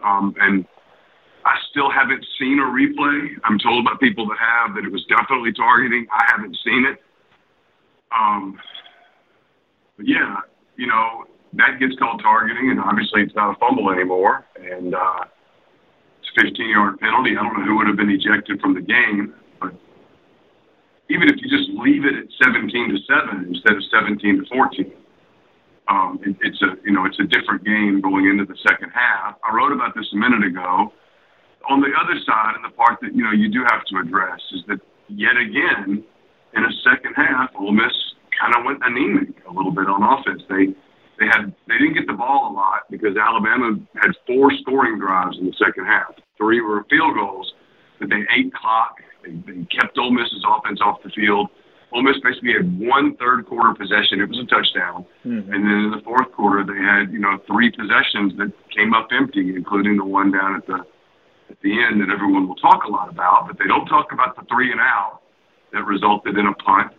And then they don't talk about the drive that went from the 23 to the Alabama 41, I think, before it stalled. And Ole Miss went forward on 4th and 6 or 4th and 8. And Dallas Turner stopped Jackson Dart for no gain to give Alabama the ball back. And they drove and got a field goal with 2, whatever it was to go, and then set up Ole Miss's final drive. You got to talk about those 2 things too, because those 2 things have been kind of constant a little bit with this team. Is in the half, the defense has a hard time getting off the field, and in the second half, the offense has a hard time scoring. It's happened kind of all year long, and it happened again tonight. But I know we're going to talk about officiating all week, and I think we should talk about officiating all week. I just think it's important to talk about the other stuff too, because there were some opportunities that were left on the field that were the difference between winning and losing. I saw that it was just in reference in the stream at one point. What did Lane say about adjusting play calling because of Judkins? Yeah, well, Quinshon was tired, obviously, and on that drive, he'd had a 34, 35-yard drive. He caught a pass for, I don't remember the exact numbers, Chase, 6, 7 yards. The other 15-yard run, I think he had a 3-yard catch. I mean, he was getting used, and, Bentley played like one play, trick play they tried to run early in the game. Evans was out. They got a little thin. Quinshon's, they have really, really leaned on him. I think he was spent on it late in the game, and they would just, they got it down to that spot, 1st and 10 at the 14, and they basically called a fade to Heath. And he felt outside and cut it inside. And he and Jackson Dart weren't had they been, probably would have been a touchdown right there. Instead, Jackson threw the fade, and later Malik said he should have just run the fade and tried to win a one-on-one matchup. Instead, he felt the corner, who he kind of dominated all night. He felt the corner kind of overconfidence on the outside, and so he cut it in. And, one of those timing plays, and we're on the same page. And so that's first down. And then on 2nd and 10, if you recall, Jackson got for no gain. And so now you're in the 3rd and 10. It's a problem. And Young sacked him for, I think, a 6-yard loss or a 5-yard loss on 3rd and 10. And then there just aren't a hell of a lot of plays, 4th and 15 from your own 20. Yeah, at that point, you just got to play. Yeah, I mean, at that point, you're just trying to make a play somehow. It's not scripted. So it's easy to question the play calling, right? Why don't you give it to Judkins on 1st down? Well, because they were trying to give him a blow, and they thought they had a play they could go hit. They thought they had a touchdown, and they might have. It didn't work. And they might have, but it didn't work. And then now you're 2nd and 10, and if there's one play that you can go, hey, that's a play you should have found a way to get him the ball. Okay. but he'd come off the field, and so they were trying to run their tempo and all that stuff. It just, the rest. I mean, Judkins made 2 or 3 great plays on that drive to get them in position to win the game, and like Lane said, the difference between winning and losing sometimes is just making a play, and they didn't. It was evident early, I think, and I gave you credit for it. We were sitting in the press box. You mentioned that it looks like Lane calls these games different than anybody else at Ole Miss plays. I mean, he obviously wants the Alabama game. That's no secret. He wants to beat Saban more than he does any other coach that he faces. It felt like it was very obvious in the first half that play calling was weird. They were pressing at a time when they were just kind of the better team, or at least the more energetic team, or on equal footing where you didn't need all that crap. I did think it finally settled in after that, but it felt like multiple times he got them out of rhythm himself, or Weiss or whoever's calling plays, just because of some of the things they did gimmicky that weren't necessary. They were a better team when they just ran their offense. I agree completely. I didn't understand the need for running some of the tricks and stuff. I mean, you didn't need it. You were moving the football. They won basically every statistical category. You were moving the football. Alabama was on its heels a little bit. Frankly, they looked a little flat for a while. That Arkansas-LSU game ended. We talked all week, you and me, about on the podcast about, if they announced that Arkansas wins, it's going to change the game. And I kept saying, okay, well, what if they announce that Arkansas loses? Mm-hmm. What if they announce that LSU wins? For Alabama, that's it. It's curtains. You are done. And so when this game kicked off today, the game in Fayetteville had been over for, 20, 25, 30 minutes. Alabama had plenty of time to absorb the fact that either LSU or Ole Miss was winning the West. They weren't. And I thought it reflected in their play kind of throughout the night. I thought they were a little flat. And Ole Miss did some just goofy stuff to kind of take the ball out of their hands a little bit. And I don't know, you would have liked to have seen them just kind of just do your thing. But it's easy to second guess a lot of that stuff. I mean, like you said, the targeting call was or lack thereof was really big. There were other plays throughout. I mean, there's the holding call on Jordan Watkins is mind-boggling. He got out physical and got called for holding. If anything, he was getting bulldozed, and he just sort of grabbed to protect himself. And that was not a play. It was not a block, obviously, that sprung and dart free on an 11-yard run. And that's insanity. Look, I mean, it's that. I mean, that's my point. I was talking to Jeffrey about this. Ole Miss called 2 officiating breaks in the game. They called a break on the 3rd down that would have been a 4th down, but they got the 1st down on the spot early in the game, and I don't think it even led to points. It did nothing for Ole Miss. And then the fact that technically Alabama didn't score the touchdown on the fumble after what should have been a targeting, they had to run out the rest of the series, and they scored with 8 seconds left. Although, frankly, the break might have been the other way because you had the ball with time to go down and maybe try to do something before the half. Hell, I don't know. But you get Watkins on that play, you get the Evans thing, and then on I think it's the second to last series of the game, Moscona, of all people, even picked this out, is Dallas Turner shoves Jackson Dart's head into the ground to get up after the play is over. It would have been 1st down Ole Miss inside the 30, and instead it's change of possession after Ole Miss didn't get it on 4th down. I mean, holy fuck. I saw that replay. Yeah, no, I mean, look. Or the face mask early in the game when Ole Miss scored anyway, so we're not talking about it because it didn't matter. But, I mean, that was more obvious than Mathers in 2014. Yeah, I mean, you and I both have binoculars on it, and we were like, oh, it's a face mask. I mean, it was a personal foul face mask. Like you said, it didn't matter because they scored. So, that one becomes inconsequential. But what I was going to say was, I mean, I've been pretty consistent over the years. I mean, I'll try to kind of not defend the league, but I don't want to be a conspiracy person. But honestly, today, and again, look, Ole Miss did not lose this game strictly because of officiating. That is just a fact. They just didn't. But today there were some weird things that happened in the league that make you wonder. That make you, I tweeted this. The league hates it when people say that the league protects its brands. Today the league kind of protected some brands. I don't know that it would have mattered. In fact, I'm fairly sure that it wouldn't have. But that, spot in the Arkansas-LSU game, fourth quarter, where the Arkansas corner makes a good tackle there, and the ball never gets to the yard that they had to get it to. I think it was to get to the 22. It never got there. It got to the 21.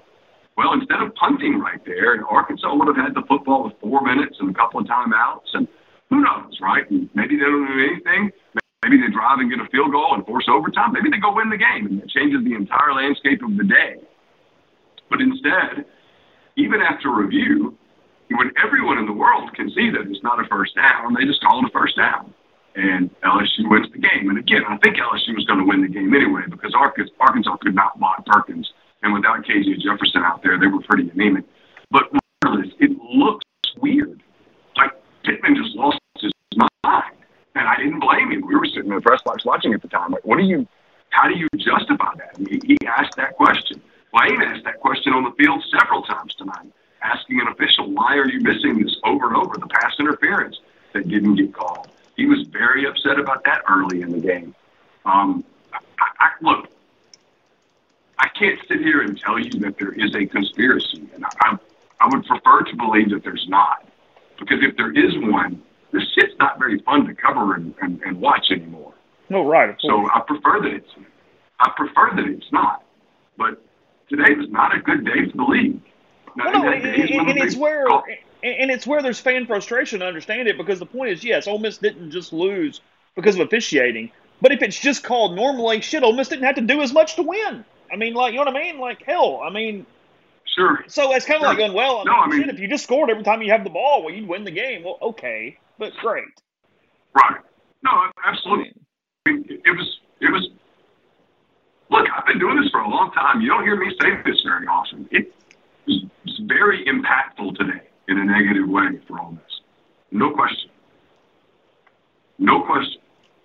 And when you see it happen, just kind of hours after what happened in Fayetteville, you can't help but wonder. It's kind of like, hey, we can't have Alabama here. Let's make sure we have one of the big brands. Look, keep this in context, people, because I know you're drinking and frustrated right now. The good news to this, or at least what would be even worse, is had Arkansas won a football game. Had Ole Miss been able to win out and go, and then that same shit happened the same way, it would be a completely different story we're having right now. Well, yeah, if Arkansas won the game in Fayetteville today, we'd be having a different conversation right now about all that was lost. But, as it was, Lane Kiffin talked a lot about what was lost. He didn't dive into it, the 2-year home streak. This was an incredible atmosphere today. I mean, today, frankly, was not as good as this place can be. I don't mean that in a condescending way. I mean, it was special. It was full. It was loud. It was rowdy. It was perfect. The weather was great. It was full early. It was full with 25 to kick. Yeah, I mean, on a cold day it would have been kind of easy to go, hey, I'm going to stay home and, put a blanket on and pour a bourbon into a glass and watch this on TV. People showed up and they were loud and I thought the crowd was impactful. And, it was a big opportunity for them.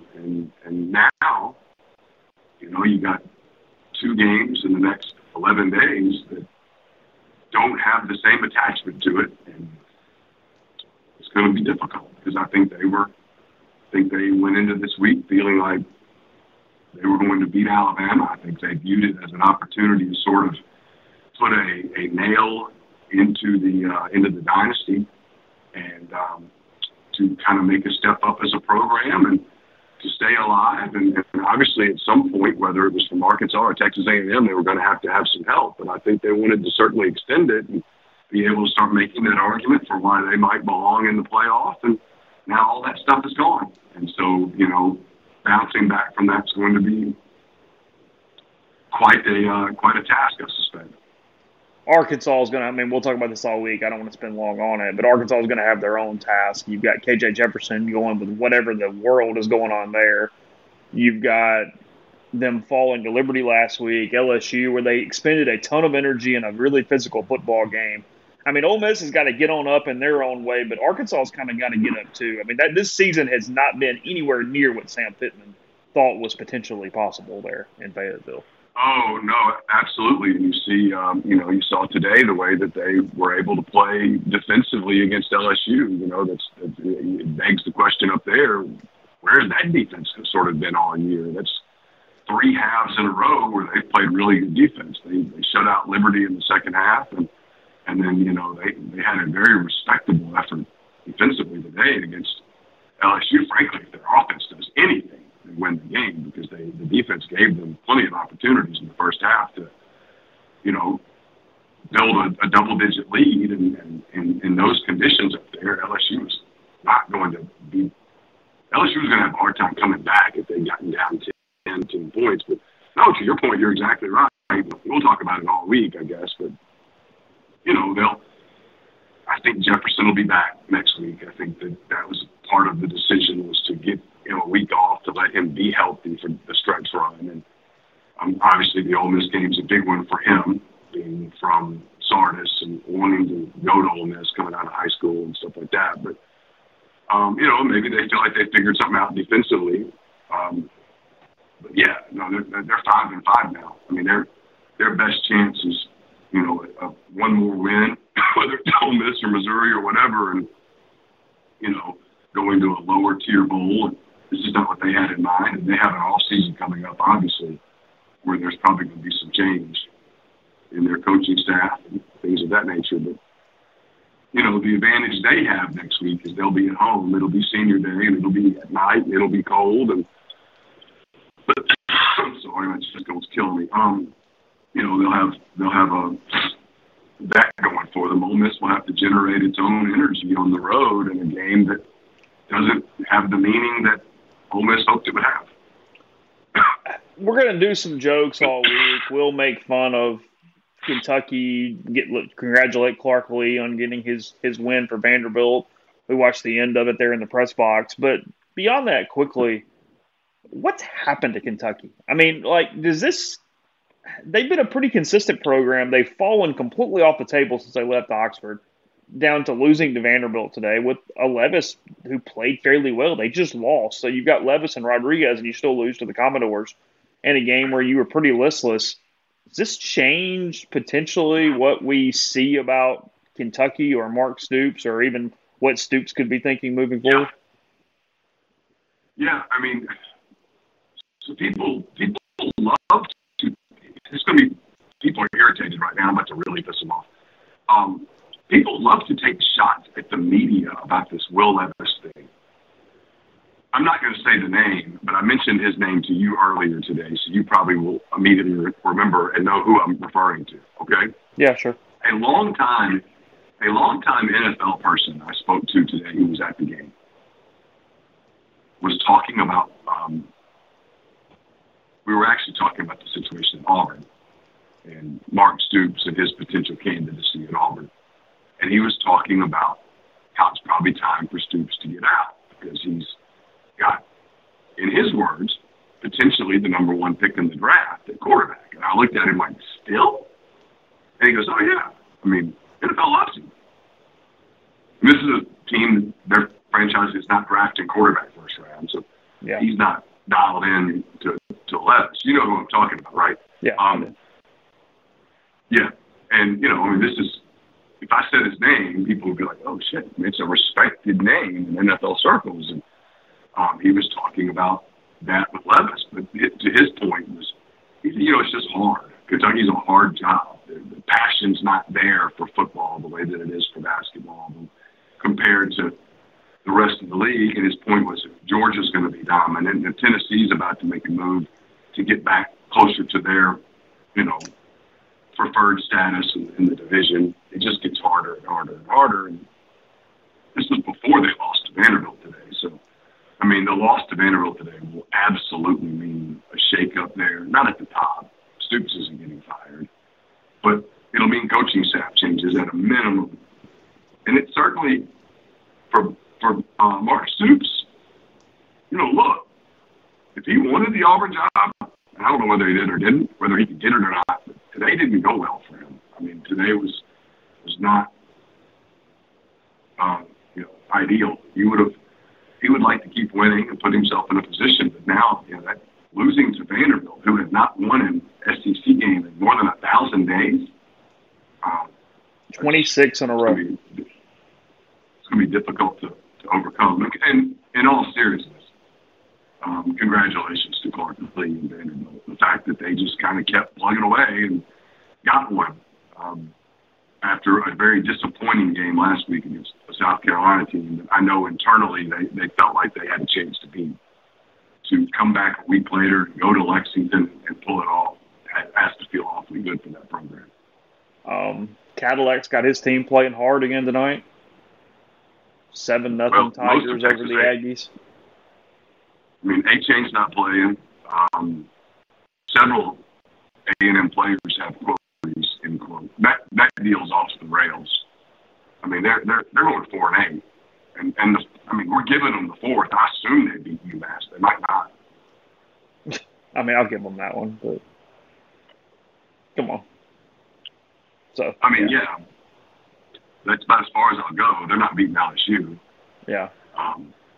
That deal's a disaster. I'm gonna tell you now, that deal is so disastrous that I can't help but wonder here in the next 2 weeks if some people go, all right, well, how hard would it be to put together $85 million?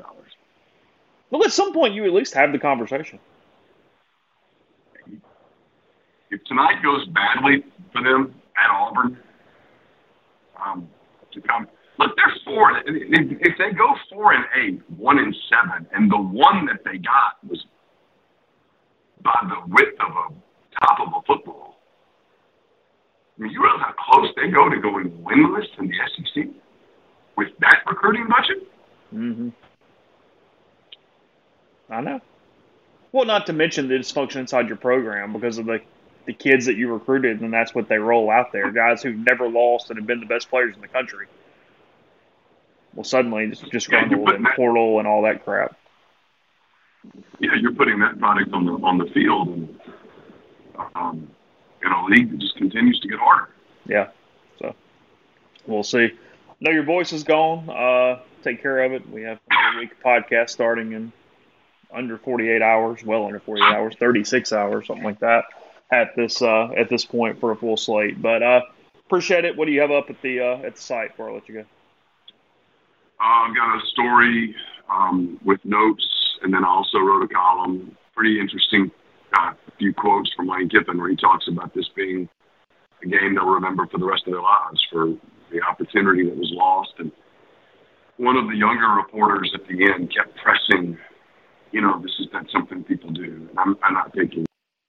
They press positives, and you had success running the football. Can you talk about that? And Lane, I think the exact words were, "Look, I don't give a shit about how many yards we had. It's about winning. We didn't win. We didn't finish. We didn't win. Not here for moral victories. I've said that. Not here to cover the spread. We came here tonight to beat Alabama, and we didn't. That was it. I mean." You want a glimpse into their program, that's it. That's who he is. I mean, there's two results at the end of the day. There's a win and a loss. He said, he went 0-1 today.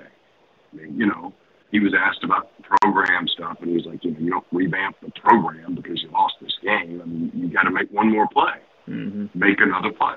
And it's kind of his mindset. And, look, these next couple of weeks are probably going to be pretty nerve-wracking for Ole Miss people because, everything points towards him being, at the very minimum, a fan favorite over there. And I think Ole Miss is being proactive about keeping him and retaining him and putting together a package that makes him attractive. I think people around him want to stay here. I think that deep down, that's not a job that he wants. But, I do anticipate some tense moments in a couple of weeks. And I think that was part of today, too. I think he would have loved nothing more than to get this team to the SEC championship game and take the attention off of that crap, because that crap's going to start to pop up now that Ole Miss is playing from a championship perspective in consequential games. Yeah, now it's the Citrus Bowl probably for the Rebels if they win out. If you go 10-2, if you go 10-2, you go to the Citrus Bowl, which at the beginning of the season, if you told anybody, hey, 10-2 in the Citrus Bowl, take it, I think people would have jumped at it. Mm-hmm. But, the fact that the program's getting to a place where people wouldn't jump at it, I think tells you a whole lot about just how good of a job he's done. Yeah, no, they were a good football team today. They just didn't win a game. It wasn't about blowouts. It wasn't about anything else. They caught some really bad breaks, and they didn't win a football game against a really talented program and team, and against a quarterback that I told Jeffrey, by God, without him, and they're at least 6-4 right now. So. He is one of the best college football players I've ever seen. He is special. He makes plays. He made 4 plays today that I thought were game changers for them, that without those plays, they have no chance. Yeah. And if you take him off the field and put an average quarterback on the field, they're a 5-loss team. Yeah, I think you're right. So anyway, all right, we'll talk Monday. Appreciate it. Okay, see you soon.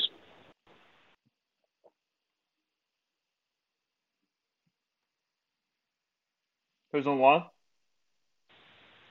This is Jeb Tabb from Cockwood, Georgia. How you doing tonight, Jake? Good. How are you? I'm pretty good. I'm watching the Bulldogs versus the Bulldogs, and Mr. McCockiner just scored a touchdown. And, man, it's looking rough. What y'all got going on over there? Yeah, 24-12, Georgia over Mississippi State at the moment. Georgia's got it back. Something about wide receivers. We catch a lot of things, either STDs or. I think we're going to go ahead and cut that one off. I thought that was coming there for a second, and then, just kept on going. Okay. Appreciate Neil for his time there on that one. Getting the phone line up. Nobody's calling in. I'll call Brian, check in with him in a second. He was at the game from stadium kind of stuff. But I'll leave the number up for a minute if you want to take a few more calls instead before I do that.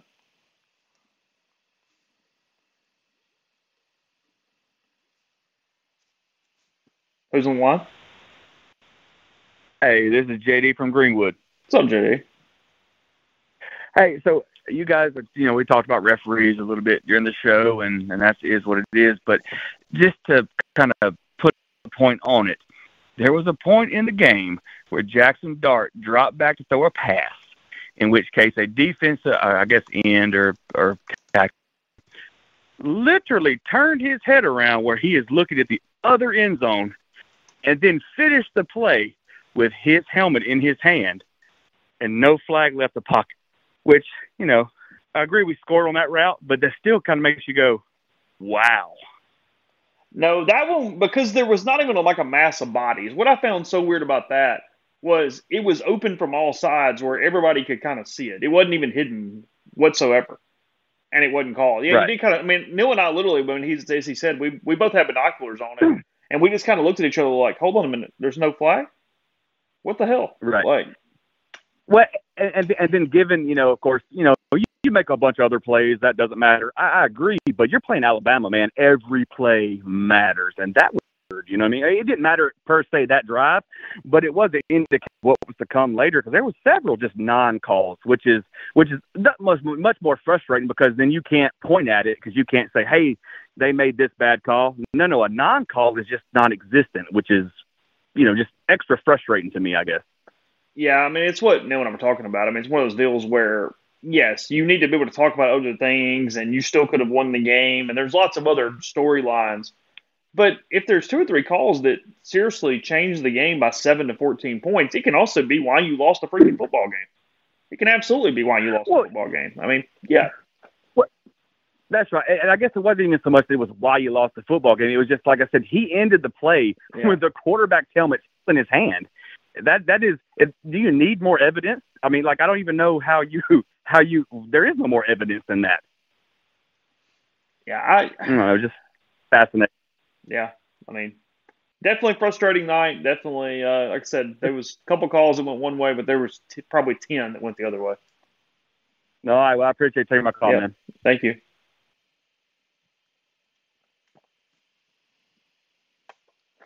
Yeah, I was pretty quick on the draw there with ending that call. I was pretty proud of myself. I did a decent job with that.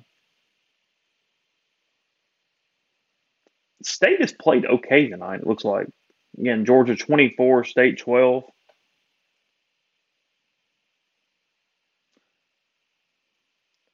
Yeah, it's just a weird conversation to have to kind of put a percentage on. Did you do enough to win? Did you not? I mean, all that kind of stuff. It's. Who's on the line? Hey, Chase. This is Austin from Pontotoc. Hey, Austin. What's up? Hey, man. So, first off, just want to say thanks for all you and Chet and Neil do throughout the week. But wish it was a little bit of a happier time. I just got a quick question. Sorry, my voice is kind of gone, obviously. But so looking ahead a little bit, depending on KJ's availability for Arkansas, do you think we can bounce back next week, or do you think we might be just a little sleepy after today? I know you guys are going to spend a week talking about it, but just kind of summarize it best you think just right now. What do you think? If you had to call them next week, how would you call it? I think Ole Miss wins the game next week. I think Arkansas is probably a little sleepy, and I think Ole Miss is probably a little sleepy at the first. But that's what I found interesting about Lane is I want to know. I want to listen to his press conference. I haven't had a chance to because I've been talking to you guys. But Neil referencing there about telling the players, or at least mentioning that the players will remember this forever because of the opportunity they had. That is a message that's a little different than typically what he does, which is 1 week, next week, move on day to day. To where messaging for him tomorrow and Monday is going to be pretty important with Ole Miss to turn, to keep something about, what's at stake, how to motivate them for what to play for, all that kind of stuff. Because I mean that is the negative when you have a championship mindset and your goal is to win the SEC West or make the playoff. When those goals are gone, it's what Alabama had to deal with this week a little bit that they never have to deal with is. What are you kind of doing? What do you play for? Is it just being out there with each other? Is it this? Is it that? Or whatever? Ole Miss has got to kind of figure that out. Arkansas has been out of that so long that they're sort of just playing for senior night and KJ playing a team from right next to where he's from. You know what I mean? Like they've got some of those built-in things in it. Whereas Ole Miss, it's a complete – it shows you how far the culture has come because – Ole Miss's culture is winning a lot of football games and playing for titles and being in the race until the end of the season. And when that is removed, yeah, you're definitely going to have to kind of get up. But no, I think it's Arkansas. They know what that looked like last year, and there's still a lot of goals. I mean, there is a hell of a difference in 10-2 and 9-3 to 8-4. So it might take them a day or two, but my hunch is that Lane was more annoyed from a media perspective versus kind of what he told the team. I think if Lane has treated it the way he said he has treated it, they will be able to put it in the rearview mirror better than some teams will after that Alabama game. Well, I appreciate that. I will admit, I know we're all a little bummed out today, but I really do think we played a pretty good football game. We definitely missed out on some opportunities, and I think we got a few things to learn this week because you definitely don't want this game to beat you twice. So, Hey, I appreciate you taking my call, man. You have a good rest of your show, and sorry about your green wave there, man. Oh yeah, they took it on to UCF today. That. Appreciate it. Thanks, man. Have a good. Yeah, Plumlee had a big day. The Golden Knights got Tulane today. I saw Tulane made a comeback. It was like 37-31, something like that. UCF on the final on that one. Daniel, I didn't. I talked to someone about this today. I don't think it was dirty. I mean. In some ways, it was respect. I think they had to – we're talking about the baseball documentary being at the beginning of it. I think they had to move the timeline. I think they had to find a way to set up what had gone on. I thought it was a plot device. I'm going to talk to a couple people with that next week just about how they put it together, some different things. We'll discuss it. But I didn't take it as a negative. I actually thought in some ways it was a compliment as far as we have voices that a lot of people know and use something that was substantial to set the time. I didn't take it as, hey, you guys were wrong, as much as that actually was the situation that was going on at that time, and that's what that's where it was. I mean, Mike was going to be out of a job, and Ole Miss was not making the tournament. I mean, they did a ton with the luck, but they needed the luck at that point. So no, it's all good.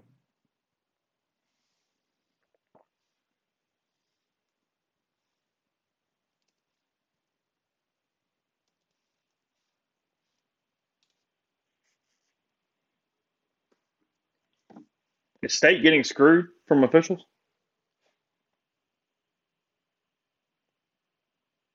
What's up? You were at the game today. Neil talked about it a little bit. I was there for a half, and you were gone for a while, so you haven't necessarily watched this year over year over year every game.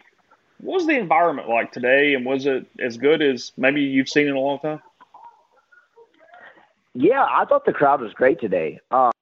The stadium seemed full from my vantage point, and it seemed like a crowd that was kind of waiting for a reason to erupt. And you kind of got close, I would say, at that point when Ole Miss got up 17-7, and then it felt like the rest of the game you were kind of sitting on your hands and knees, kind of thinking about are they actually going to pull this off?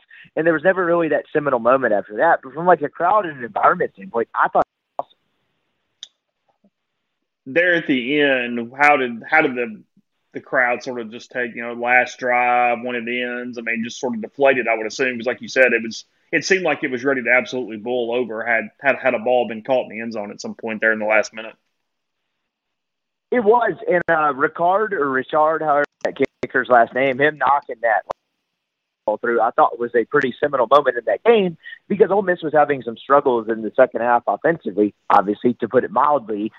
But I thought the fact that he kind of knocked that field goal through to make it to the point where Ole Miss had to score a touchdown to win the football game and keep that game going was a pretty big, I thought that was pretty impactful.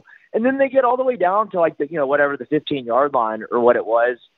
And honestly, I thought after that first down where they wasted that first down and threw it away on the, man-to-man coverage go route to whoever that was out there. I think it was Heath, but I can't remember off the top of my head.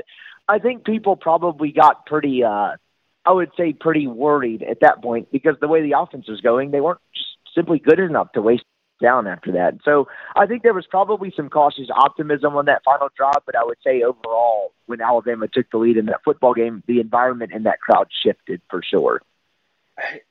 You're sitting there, and look, your vantage point is different than anybody else's. I mean, this is the hard thing because I'm not asking you to speak for 65,000 people, but was it evident in the crowd as the game was going on the poor officiating and the plays that likely could have turned the game? I mean, did you guys have any idea that Evans was targeted on the fumble? Actually, so you mentioned the Evans fumble. So I was actually going to ask you that, and this is part of going to the game and then blowing you up with annoying text as we're talking through this, but it's hard to see at the time. So Evans was actually targeted when he fumbled the football because I was told immediately after the fact when he did fumble that he was going to be out for the rest of the game due to a concussion, which obviously seems to be the case now. So you think he was targeted on the fumble? That's what the replay showed? It was complete textbook targeting, and it was the thing where we've been having this officiating conversation all night, and it's the most egregious because you went to replay, and in college football, the rule to replay is you can replay all parts of the play once you go to replay. And they, even on replay, missed the targeting. So instead of Alabama ball at the 23, it's Ole Miss ball at the 40, first down with a minute and a half or whatever the hell it was to go. And they're at least going to take a 10-point lead into the half, and it might be 13 or 17 at that point. Oh, I mean, you're exactly right with that. And that's very fascinating. You missed Evans. I mean, I told Neil, if you don't target Evans, they're a different offense without Evans. He's there late in the game when Judkins needs a blow. I mean, yeah, totally different. No, you're 100% right. I actually did not know that from watching it in the game in real time, and that was actually the way that play was going was toward the other end zone from where I was sitting in. But that's interesting you mentioned that. I would say to answer your general question about officiating, yeah, I would say people are a lot of F-bombs being thrown around there and then. But it was largely toward the non-pass interference called early in the game, and then whoever caught that route over the middle when Ole Miss does get the first down, no targeting call there. I'm not a big, officiating conspiracy theorist guy, but I would say if that was my first football game I ever watched and I understood the rules, I would think those people work for the mafia. I would just it seemed unfathomable to me that could be the case, and they could miss so many obvious calls. And that's really the non-Evans call withstanding, because again, I got to be honest, I just didn't pick up on that in the moment because it was harder to see. But I did think that was a seminal moment in that football game, because you think about that, Ole Miss is up 17-7 at the time. There's 2 minutes when they started the drive. There's 2 minutes and 23 seconds left in the half. That's where I thought the game could get a little bit squirrely, because when you're playing a good team like Alabama, you have to pretty much ensure in that moment that you're going to be up 10 points, or, hey, you bust a big one, or you have a good drive and you go up 17. But the fact that the way that turned out the way it did, and they played that great half of football, and they were only up 17-14, that was when I began to think this might not turn out well for them, if that makes any sense. They were up by 10 points to keep the ball, to get to the half up 10, and because of the targeting missed call and the 2-for-1 because of Alabama getting the ball, they were tied the next time they touched it.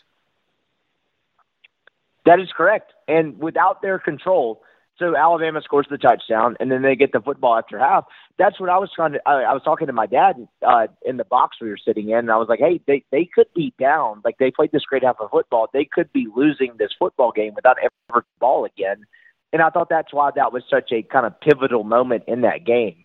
And then you saw the other effects of it. I mean, I think there's proof in the pudding now. When they don't have Evans, they're not the same offense. And as great as Judkins is, and I know Kiffin, I saw, had a quote in the post game about a lot of the play calling was centered around the fact that Judkins was tired. As great as he is, they need Zach Evans. That's a 5-star running back. That's a kid who, when he came out of high school, was one of those people. And I know you talk to the same type of people in the industry where it's like, that's the best running back I've ever seen. Like, people said stuff you don't normally say about normal running backs.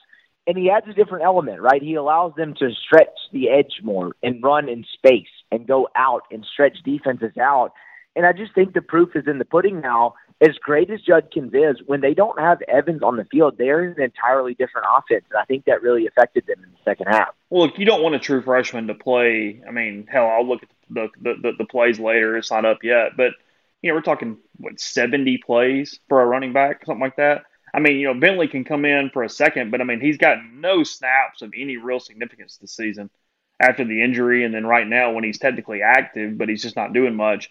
And then when Evans out too, I mean, that's the thing moving forward. They play a game in 7 days where if this concussion is something that lingers on Zach Evans, what the hell does it look like around Judkins? Who else carries the ball? Who gives him a rest?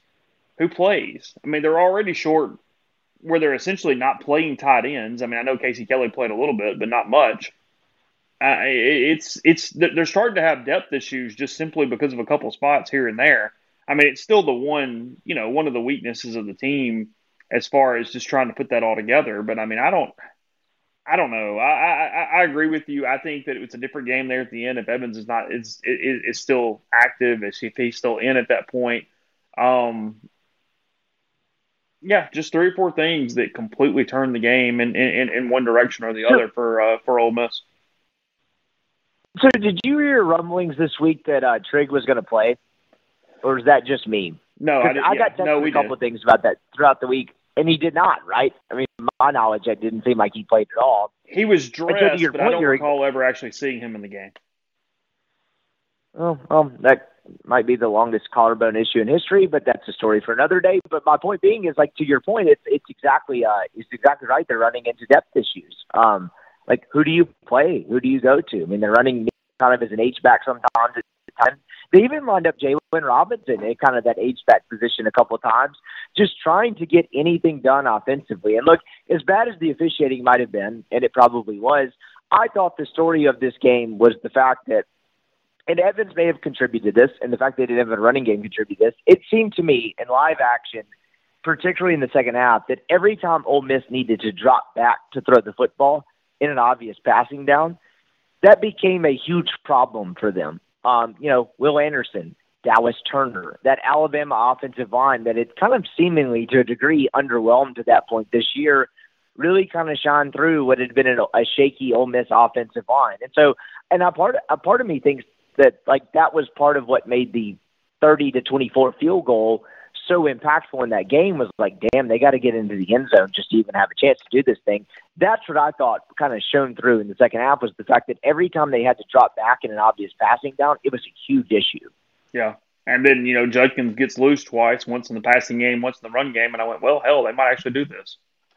I mean, they got down there and then they waste the down on first down. And I don't know about you, but by the time they got to 2nd and 10, I was like, I don't know about this. Like it didn't seem, I did not seem confident they were going to score the football after that first down, even after the big Judkins. I guess that was a run and then him getting hit in the backfield on a short pass play. Like, were you confident they were going to score after that? Because I wasn't. I'm sitting there thinking, my God, how in the world are they going to get these last 15 yards?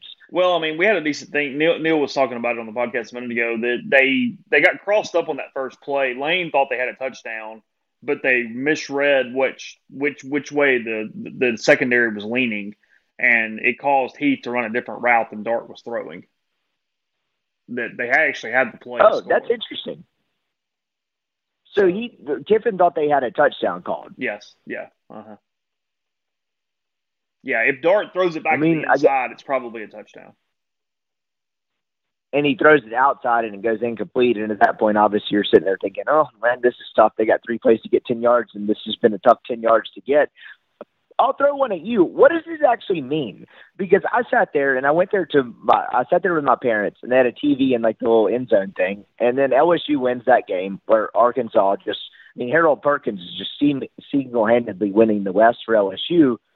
But what do you think this game actually means? You know what I mean? Like in a certain point, and this is probably a conversation for a different day about the college football playoff and 4 teams, but there was a world where Ole Miss wins this game and it actually doesn't mean a ton. Like, what do you think this loss and the impact of it actually kind of means for them? Well, I mean, look, tangibly, Ole Miss was probably not getting into the playoff at 11-1. A&M's probably not beating LSU, but no, staying relevant in a championship conversation matters. Ole Miss trying to win 11 regular season games for the first time in school history matters.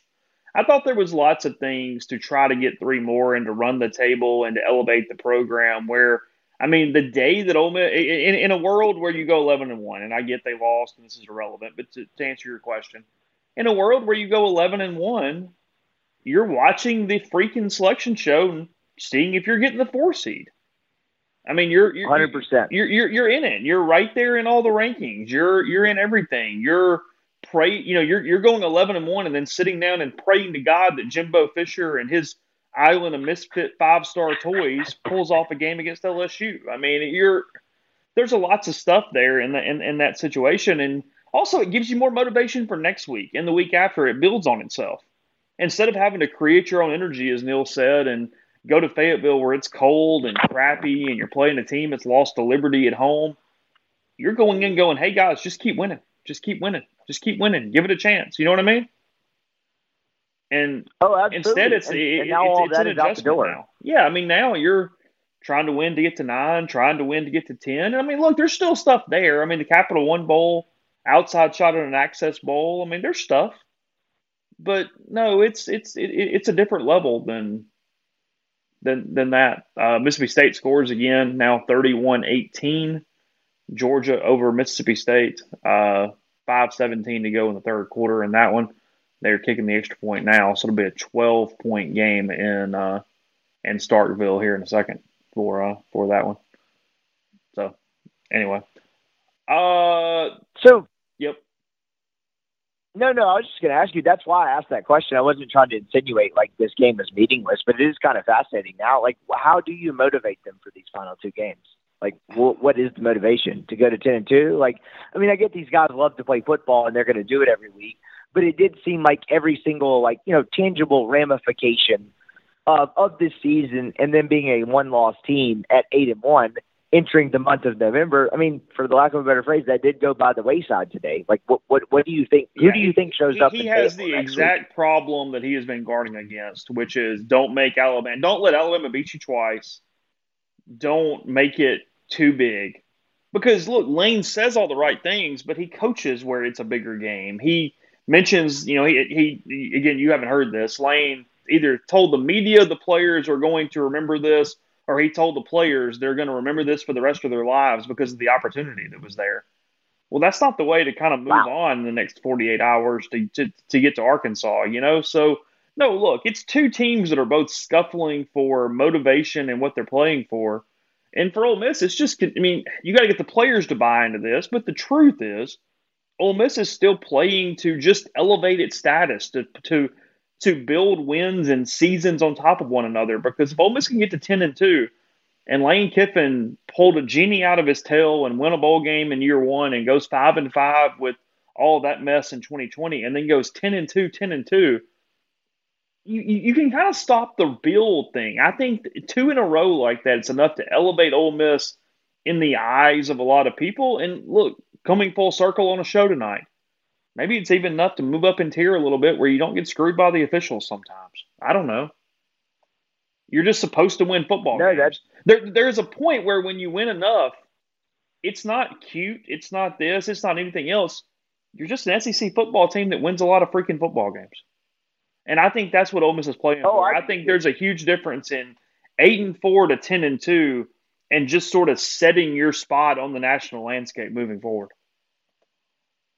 And the fact that I think they will probably have a pretty good football team in 2023. And I do believe from everything I've heard that Lane Kiffin believes that too. I guess I'll just give you one final suggestion. Should they play our podcast? Because there was another program that won a national championship that drew from our podcast as motivation. Do you think that could work? I know that's a hard-hitting journalism question, but right before you got on the line, I was telling people that I didn't find it offensive. I actually found it as a compliment that they used our voices at the beginning of the So did I. But my favorite part of it is that the official side or the school uses it as a plot device that Mike Bianco gets into his car and turns on our podcast, because I am laughing so hard at the thought of him listening to these podcasts while he's driving to work in the morning. True or false? Did he or did he not, once after he had been on your podcast, ask you if you had a podcast? That seems like he might have been full of it at that point. He has asked me after I'd been doing a podcast for about a decade, something about whether or not I had a podcast. Yes, that is an accurate summation there of that conversation. But yeah, I can just tell my mom I made a movie now, though. I'm a movie star. I starred in a film that debuted fall in 2022. Doesn't that sound awesome? You are. You were in the first 3 minutes. I mean, right there at the beginning, it was ready to go. I mean, I said this the other day. It was kind of funny in the theater because I watched it at the premiere when they had people at Malco to watch it before it came out the next night. And as soon as our voices started, I felt like half the theater turned around and looked at me, and I just kind of like threw my hands up, like, "What? I wasn't wrong. I mean, okay, sure, whatever." So it was. I mean, look, this Ruffle Grove thing has been awesome, but you guys are going to have to speak to my agent to see if this continues. Hey, you've got Laquan on the podcast. You're getting in with agents a little more now, and you got stuff going on. So look, hey, it's a business, all right. It is what it is. So it's oh, absolutely. Cool. My agent's Michael Porter. He's a real SOB to deal with. You'll be hearing from him. Yeah, enjoyed it, bud. Appreciate it. Let's talk again. Absolutely, dude. Right. Later.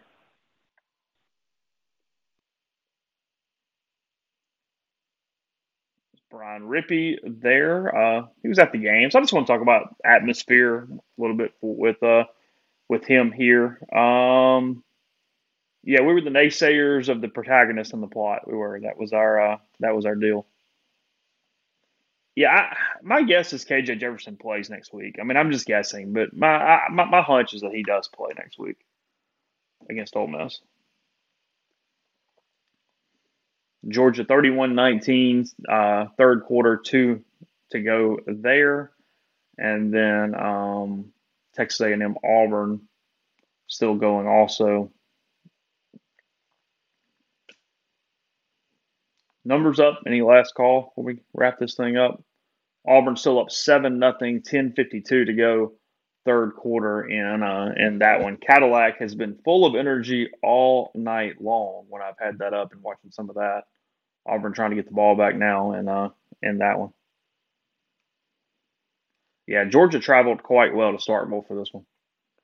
But I mean, you see that in road games when it's that alternate opponent or the alternating opponent, because it's every 12 years. I mean, Georgia was here in 16. They're not scheduled to be back until 28. Now, this is obviously changing. We're going to go to this, this different schedule, this 6-3 schedule that's going to have everybody everywhere over a 4-year period. But it's a great change because you actually get to go play in Gainesville once every 4 years. It'll be Norman and Austin and whatever. I mean, yes, you lose Arkansas or A&M every year, but it's by far a positive change there. There's no doubt about that. So, all right, I think we've covered most of it. Before we wrap up, you remember we got this pre-cyber sale going with Dead Soxy. Do not forget that. 25% off with any order using the code Rebel Grove. You spend $50 or more, you get free shipping. 30% off of an order over $120, 40% off of an order over $240. So stock your sock drawers. Have a great holiday season. Stay Soxy there with Dead Soxy. But appreciate Neil.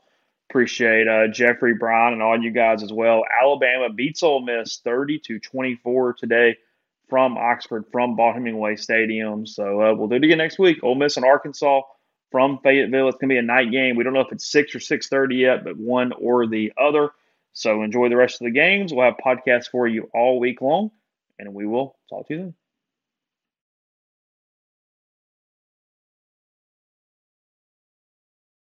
The headlines remind us daily, the world is a dangerous place. The elites in charge say everything's fine, stop noticing. But you know better. And your gut knows that time is short to prepare for a world that is 4 missed meals away from chaos. My Patriot Supply has helped over 3 million families become more self-reliant and is the company Americans trust to prepare. Go to MyPatriotSupply.com and secure their best-selling 3-month emergency food kits. Each contain delicious breakfasts, lunches, and dinners, averaging over 2,000 calories per day.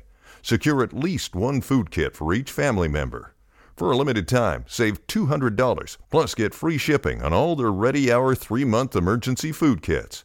You're not ready if it's not Ready Hour Foods.